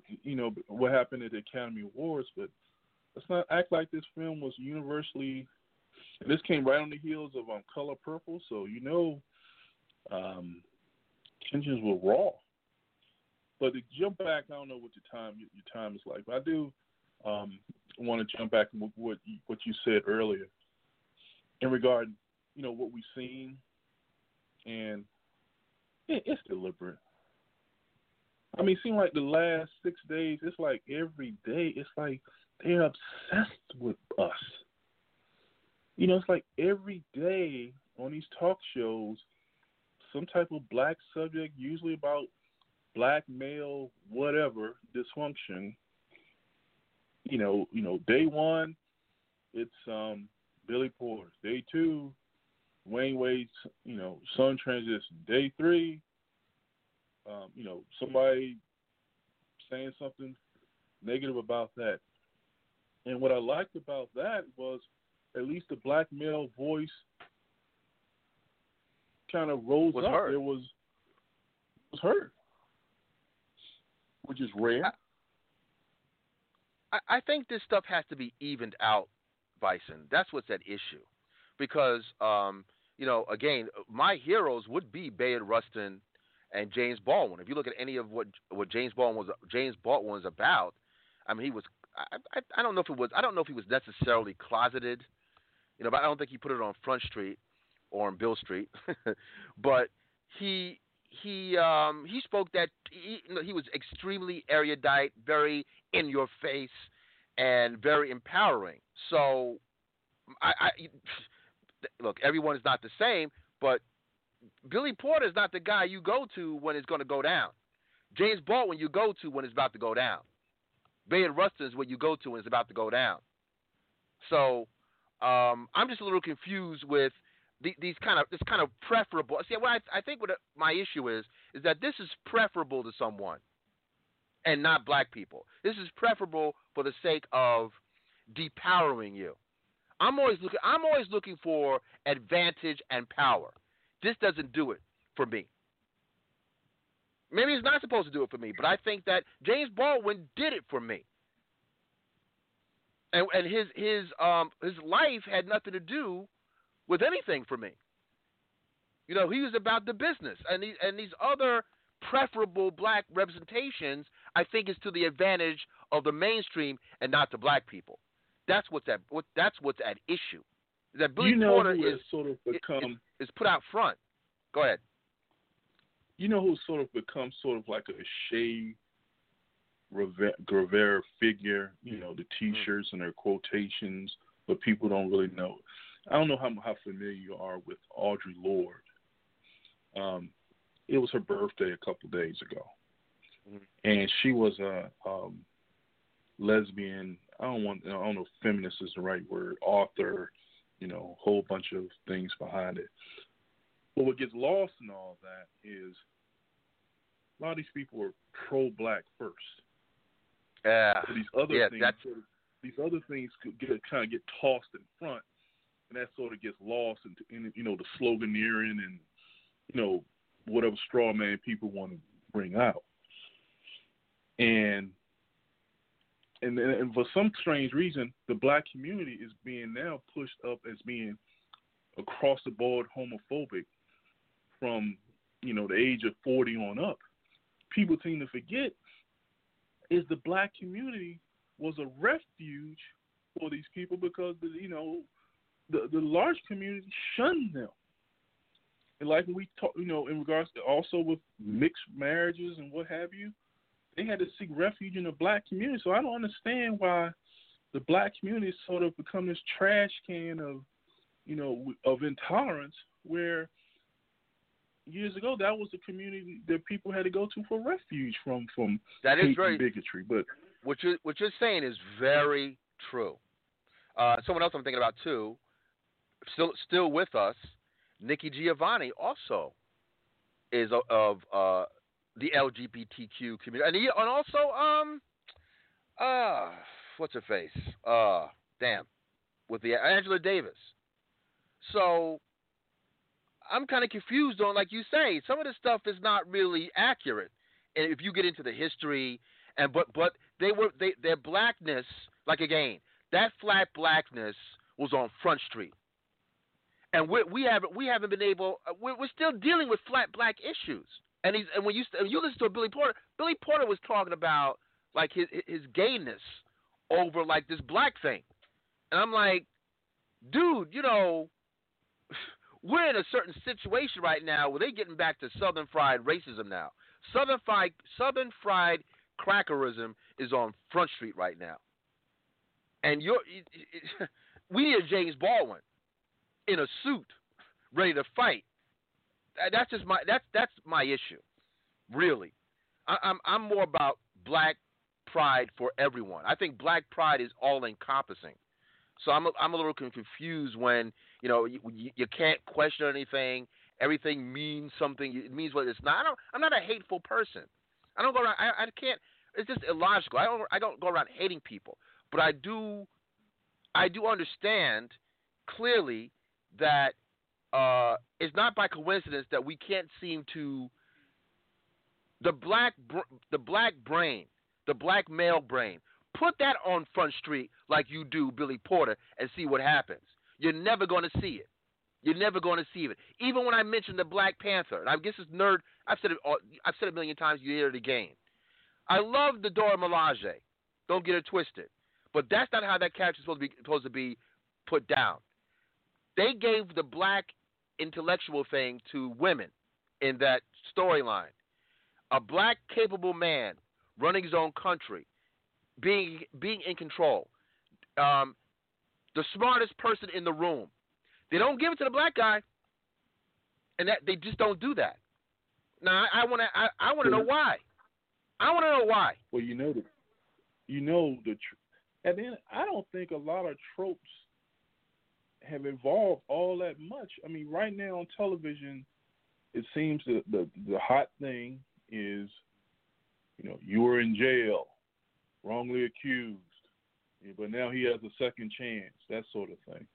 Exactly. It's some sort of prison show. So it's either jail, prison, sports, hip hop.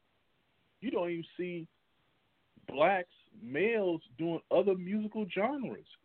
If I don't get my Downbeat magazine or Jazz Times, I wouldn't know if blacks played instruments. Sergio Mims represents the Afro classical wing, right? Matter of fact, when I was at Schaumburg, I wish I had was more forthcoming with this young lady who had said something about her being a classical singer, and I mentioned Sergio's name, and she was very curious. I did, Sergio has his own classical radio program. She would have definitely wanted to build with someone like Sergio. But what I'm saying is, there's a lot of things going on with black people that are not this stereotype. But so many black folks, our self-esteem, some of our self-esteem, as a collective, is so downward, so downtrodden, that we don't feel comfortable with ourselves to really promote ourselves in a certain way. So anytime somebody gives you a crumb, you're going to go for it. They're so comfortable in being put on that if you're being put on as a minstrel, well, then so be it. But you're still a minstrel. So you tell me a minstrel, they're gonna call you a hotep, an ashy insert. You're hating, and you're gonna get blocked, and you're gonna be, just almost driven off social media when you bring this sort of thing up. I've been called a hotep so many times on Twitter, and I'm like, so anytime a black person, these are from black people now. So anytime you talk about black people in a positive light, or you talk about black history or black intelligence, anything that's positive about black people, there's a certain set of other black people that will label you a hotep as a hotep, as a pejorative. So anytime we talk about black pride and black upward mobility and black cogitation, that's to be, you're a hotep, you're dismissed by black people. by black people. But when you have the music, like you said, the stereotype music being drummed into our systems over and over again, 24/7, constantly, boogie with a hoodie and all this kind of nonsense. Good kush and alcohol at 8 o'clock in the morning. Let me repeat that. Good kush and alcohol, 8 o'clock in the morning as a lyrical standard. That's a problem. Like every chess move, every black chess move seems to be put in a position that's not to our favor. It's not by coincidence. Check out for the audience. We're going to go to something else, but I don't know if you saw this, Bison, but there is a documentary on Netflix called "Who Killed Malcolm X." You got to see this thing. Oh yeah. If there's any, so when I throw out names, Edward Bernays, who I've mentioned before. I mean, this stuff is kind of fascinating about how this stuff really works. Edward Bernays is the nephew of Sigmund Freud. Now, Sigmund Freud we know as, the father of modern psychiatry, right? And knowing how the brain works. But it's not coincidence that his nephew was also like pretty much the father of propaganda. So you have one relative in your head and another relative showing you how to control what's in your head. So the idea of commercial spin, like what we see about if you try this new kind of bleach, this will make your clothes whiter. This will make if you try this new toothpaste, this will make your teeth whiter. Like all these claims, these over the top claims that we accept as true and valid. That comes from Edward Bernays. And black folks are programmed. When you see this documentary on Malcolm X, they were really in his business. COINTELPRO, the government, who was the head of the FBI? Hoover, J. Edgar Hoover. Why haven't we seen his dress like we see? We know for sure he wore a dress. He was proto LGBTQ, closeted. When it was time for Leonardo DiCaprio. See, the Afronerd doesn't just talk out of his ass. When it was time for Leonardo DiCaprio to quote unquote portray an authentic version of Edgar, you didn't really see that.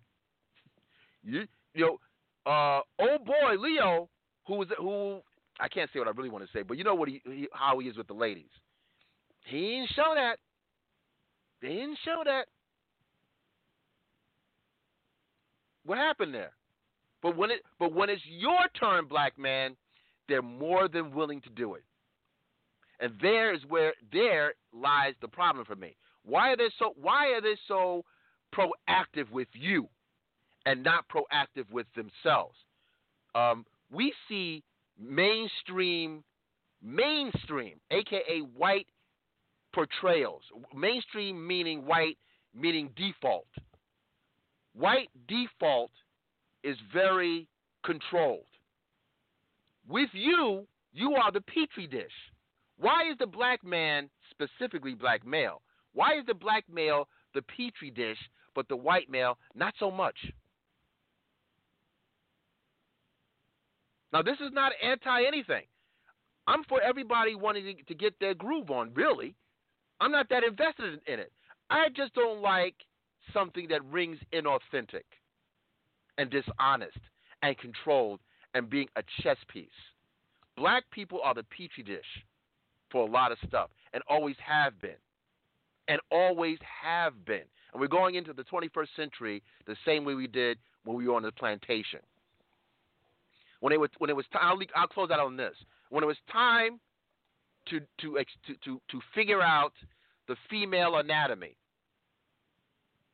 When it was time to figure out the female anatomy and gynecology, the father of modern gynecology, I've got his name, but he experimented on female slaves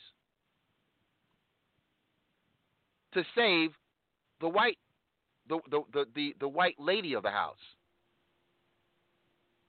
What's that about? This stuff is on repeat, folks. I'm just saying. Marion Sims. J. Marion Sims. I think they recently took down a statue, I believe in Central Park.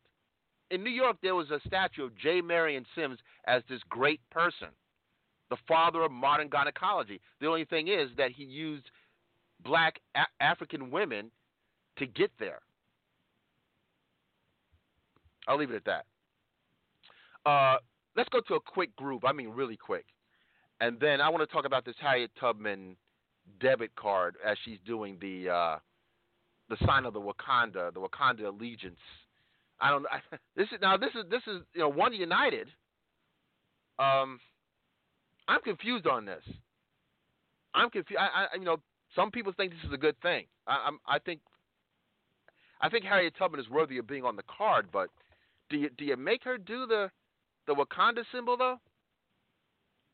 I don't know. And I have respect for the Wakanda symbol. Can't you have the Black Panther as a separate card, but not really fuse the two? Is that kind of making fun of the whole thing? You tell me. Anyway, let's go to this thing, this real quick thing, really quick, and then we'll get back into this debit card. This is Son Little. Son Little. No, you know what? No, let me scratch that. Let's go to Reverend Al. Reverend Al's actually on a cut. Reverend Al, Bootsy Collins, Chu Fu, JB's the man. 2 minutes. Music. Every time we use our art and our music to lift those that are down at the bottom, to look toward the top, and dream for a better day. I know that James Brown is still the man. He's still the man. James Brown. He's still the man. James Brown. He's still the man. James Brown, the Godfather of soul. James Brown. He's still the man. James Brown, he's still the man. Long live James Brown. Hit me now. Say it loud. Long live James Brown. Everybody say it loud. Long live James Brown. Everybody say it loud. Long live James Brown. Everybody say it loud. Long live James Brown. Hit me now. James Brown. He's still the man. James Brown, he's still the man. Hit me now. James Brown, he's still the man.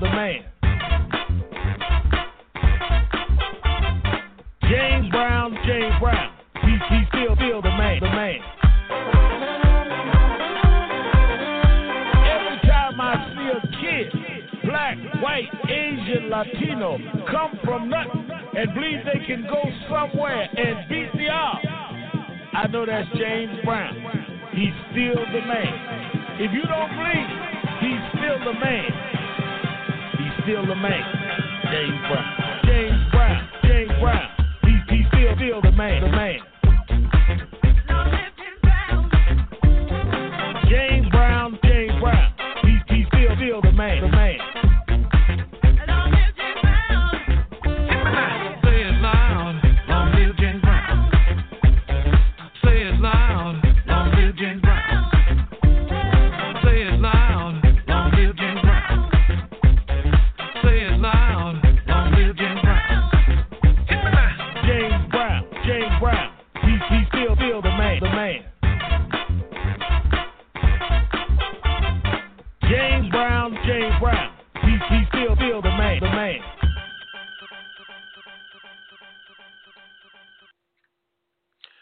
All right, we're back once again. That was, believe it or not, Reverend Al, Bootsy Collins, Chu Fu, JB, as in James Brown. JB's the man. All right, love me some James Brown, man.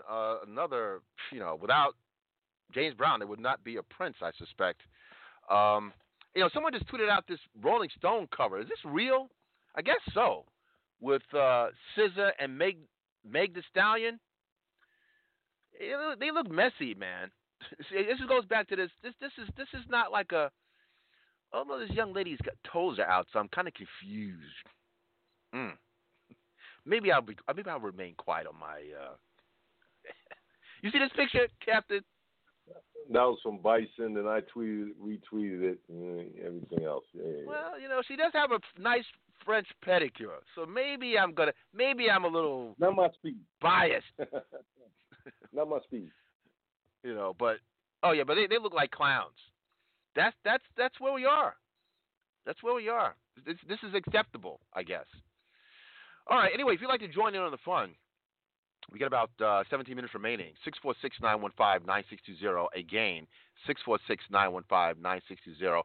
Simply press 1. If you press 1, that way we know that you want to join in on the fun. Actually, before we get into this Harriet Tubman, I think it is a controversy. I mean, it's actually making the rounds, and some people don't see anything wrong with it, and other people think that it's a little extra. This Black history moments that we should be aware of, and that are integral, crucial, is even with Star Wars. There's a piece courtesy of the Hollywood Reporter, and they talk about this hidden history. Well, it's somewhat hidden. I think it's lesser known that lesser known that Ashley Boone, the late Ashley Boone, I think his sister's still around, who's also an executive. Ashley Boone Jr. was really the first big deal in Hollywood, first black president of a major Hollywood studio, and he was really the guy that stood up for the notion of a Star Wars. Like, you have to think about it. We take Star Wars for granted, like it's always been. But the idea of a Star Wars in 76 or 75, when he first started putting this idea together, probably sounded goofy. It sounded crazy. But he believed in Star Wars. So if it wasn't for an Ashley Boone connecting with George Lucas, being able to see George Lucas's vision and to follow through with it, you might not have this mega franchise that's still with us almost 50 years later. A black man. Now you figure that something like this part of the historical record, we should be putting on Front Street. Ashley Boone. Because really, when you have Star Wars, you have Star Trek the movie. You have Major League Science Fiction, space operas, even the comic book stuff. A lot of it, the DNA is the Star Wars. Guardians of the Galaxy, as much as we love Guardians, the DNA of Guardians of the Galaxy is Star Wars. So, I'm going to read a little bit about this, just to give full information to our audience. But, the guy died relatively young too. So here we go. It says, when thousands gathered December 16th in Hollywood for the world premiere of Star Wars: The Rise of Skywalker, supposedly the last Skywalker film, they heard Bob Iger, Kathleen Kennedy, and J.J. Abrams thank everyone from creator George Lucas to the actor who played R2-D2. But one name was not so much as whispered, despite this person's critical 1970s role in launching what would become the most successful movie franchise of all time, the all but forgotten Ashley Boone Jr. Although his contributions have been mostly lost to history, he doesn't even have a Wikipedia page. Boone, who died in 1994 at age 55, was a marketing and distribution wizard who championed Lucas's space opera, where nearly everyone else, including the board of 20th Century Fox, thought it was a wacky idea doomed to fail. He shaped its release date and the number of theaters in which it rolled out, and renewed its promotional campaign 4 times in order to keep it surging in theaters. He worked on a slew of other milestone movies, too, including the Rocky Horror Picture Show. Here we go again. Rocky Horror Picture Show is a kind of quirky, nerdy, off-kilt standard. Thanks to Vernon Reed is likening and trying to make Purple Rain into a kind of Rocky Horror Picture Show. But I digress. Chariots of Fire, Ghostbusters, and Thelma and Louise. This dude was behind this stuff. We need to know about these people. So once again, didn't I say they are reluctant to put black cogitation, and even more specifically, black male capability? They don't put that on Front Street. But they will put Billy Porter on that Front Street. And really nothing against Billy Porter as a person. Really nothing against him. But I just know who was putting these chess pieces together and what is preferable. Why can't we all be in the sun together? I just see a theme. I see a theme, but we can't talk about that. Anyway, let's get to this deal with the debit card from OneUnited. Now, I have a number of accounts, and Carver Bank is a black-owned bank, and I do want to emphasize more black-owned banks. So I have yet to join OneUnited. I might open up an account, but I do think there are a lot more dignified pictures of Harriet Tubman than this painting of her, this portrait of her with her hands crossed like a Wakanda thing. Now they're saying that's not the case, but other people are seeing it as kind of a little tacky. And I think both can have their own respective dignity because, I respect Black Panther for what it is, even though it's a Disney product. I think it would have been nice to have, with Marvel's approval probably, to have some kind of special Wakanda card. That would be cool, right? But to have it mixed together like that, it's like you're not taking either one seriously. What are your thoughts on this, Captain? Am I out of pocket on this or what? Or is this a little extra? Well, I think you're onto something with that. There are better pictures. Should take it a little more serious. I do understand the Wakanda thing. You understand? I do understand that. But I understand how some people would turn around and also say, well, Wakanda, that's a made-up, African situation.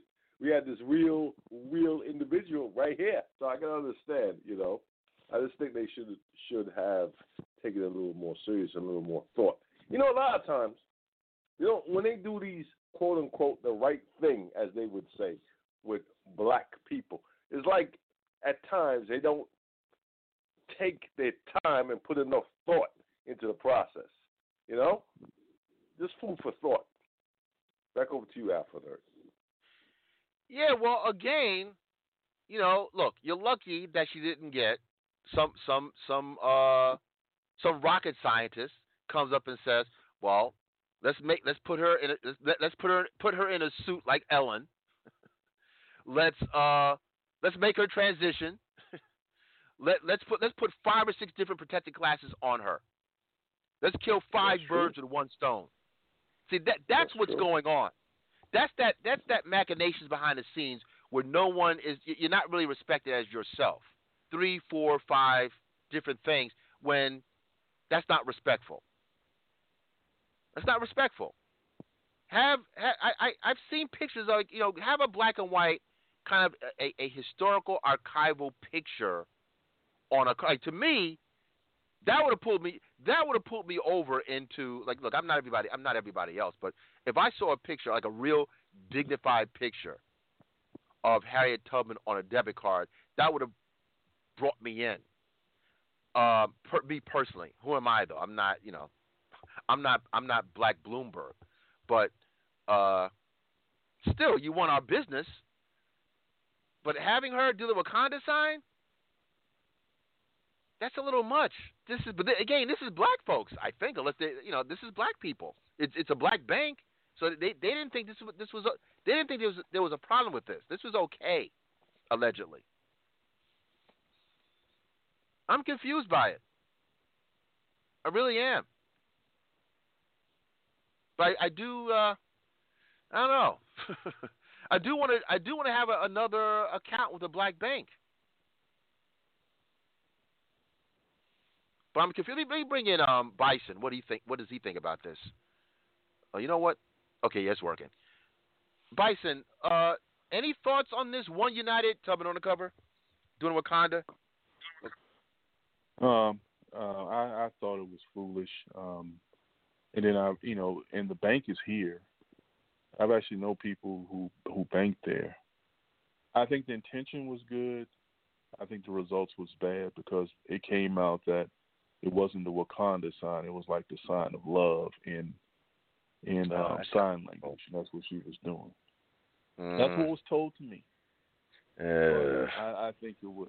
On the one, you know what? I mean, I just think putting her on a debit card kind of cheapens it a little bit, and I just didn't think it was a good look. Like back in the day, remember we used to get checks. Remember when they used to have the Budweiser Great Kings of Africa series and that sort of thing? I think they kind of wanted to do something along those lines, but I didn't think it was a positive. Well, some things. Look, if you're going to do this is Black History Month, right? Why not have an actual black historical photograph of the woman on? I mean, you make a point. I mean, some people feel like even with the talk of her being on a $20 bill, that having an ex-slave on American fiat currency is blasphemous. It's heresy. Some may look at it that way. Maybe there's a point. At the same time, I do want our heroes to be acknowledged, and the Oracle is a big supporter of getting those Black History stamps. He's been getting black stamps for years. Like, that's his thing. I could, like you said, on a checkbook, I could see maybe some kind of Yoruba acknowledgement. But legit Yoruba Nigerian mythology, legit picture of Mansa Musa or whatever the case may be.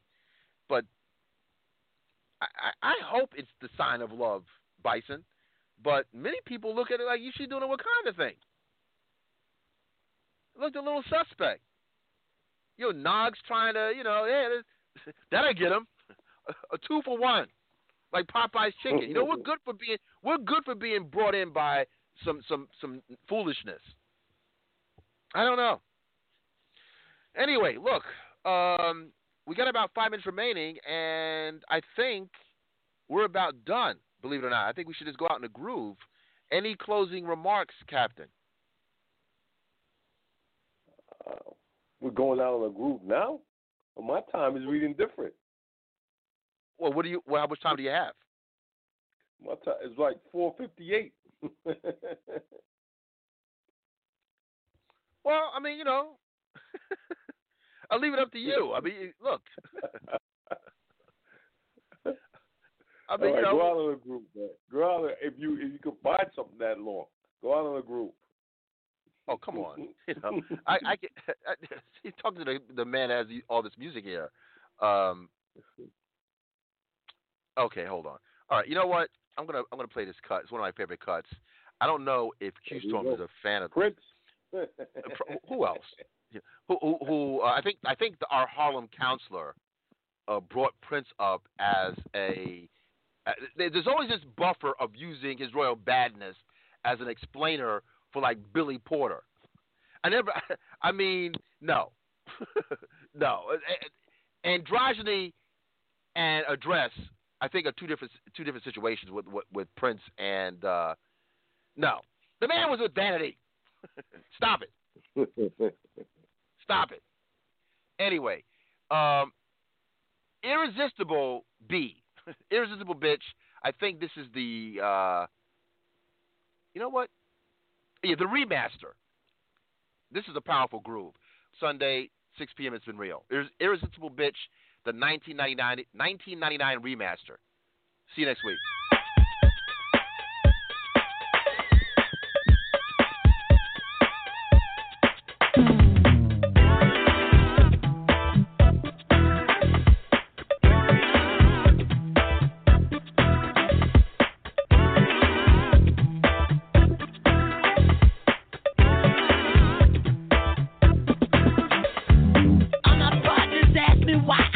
So much abuse. Why am I so faithful, honey? Why are you so loose? Why am I the one who never gets to take you home? They don't know the things you do to me when we're alone. Oh, irresistible bitch, I love the way you walk. Irresistible bitch, ooh, way you talk. Irresistible bitch, I love the way you kiss. Irresistible, oh girl, I wish I could. Call your butt up on the phone. A deeper voice answers, and it says you're not at home. I bet you think that I'm a fool who goes for any line. Well, honey, put down all your money, 'cause you win every time. So, irresistible bitch, I love the way you walk. Irresistible bitch, ooh, the way you talk. Irresistible bitch, I love the way you kiss. Irresistible, oh God, I wish I could resist. Turn it up. Good Lord, love. Turn it up. Good Lord, love. Wait a minute. Hell, if I know I let you drive my car, don't I know that walking won't get me very far? Don't I know that crying over you is just in vain? Well, the things I lose just don't add up to all the things I gain. 'Cause irresistible bitch, I love the way you walk. Irresistible bitch, ooh, the way you talk. Irresistible bitch, I love the way you kiss. Irresistible, God, I wish I could resist. Hey, hey, turn it up. Turn it up. Turn it up. Turn it up. Turn it up. Wait a minute. I want to say something. Lord, love my money. Say it off like it was a joke. Just steal it off my money, baby. If you by my side, it'll be me till I broke. Oh.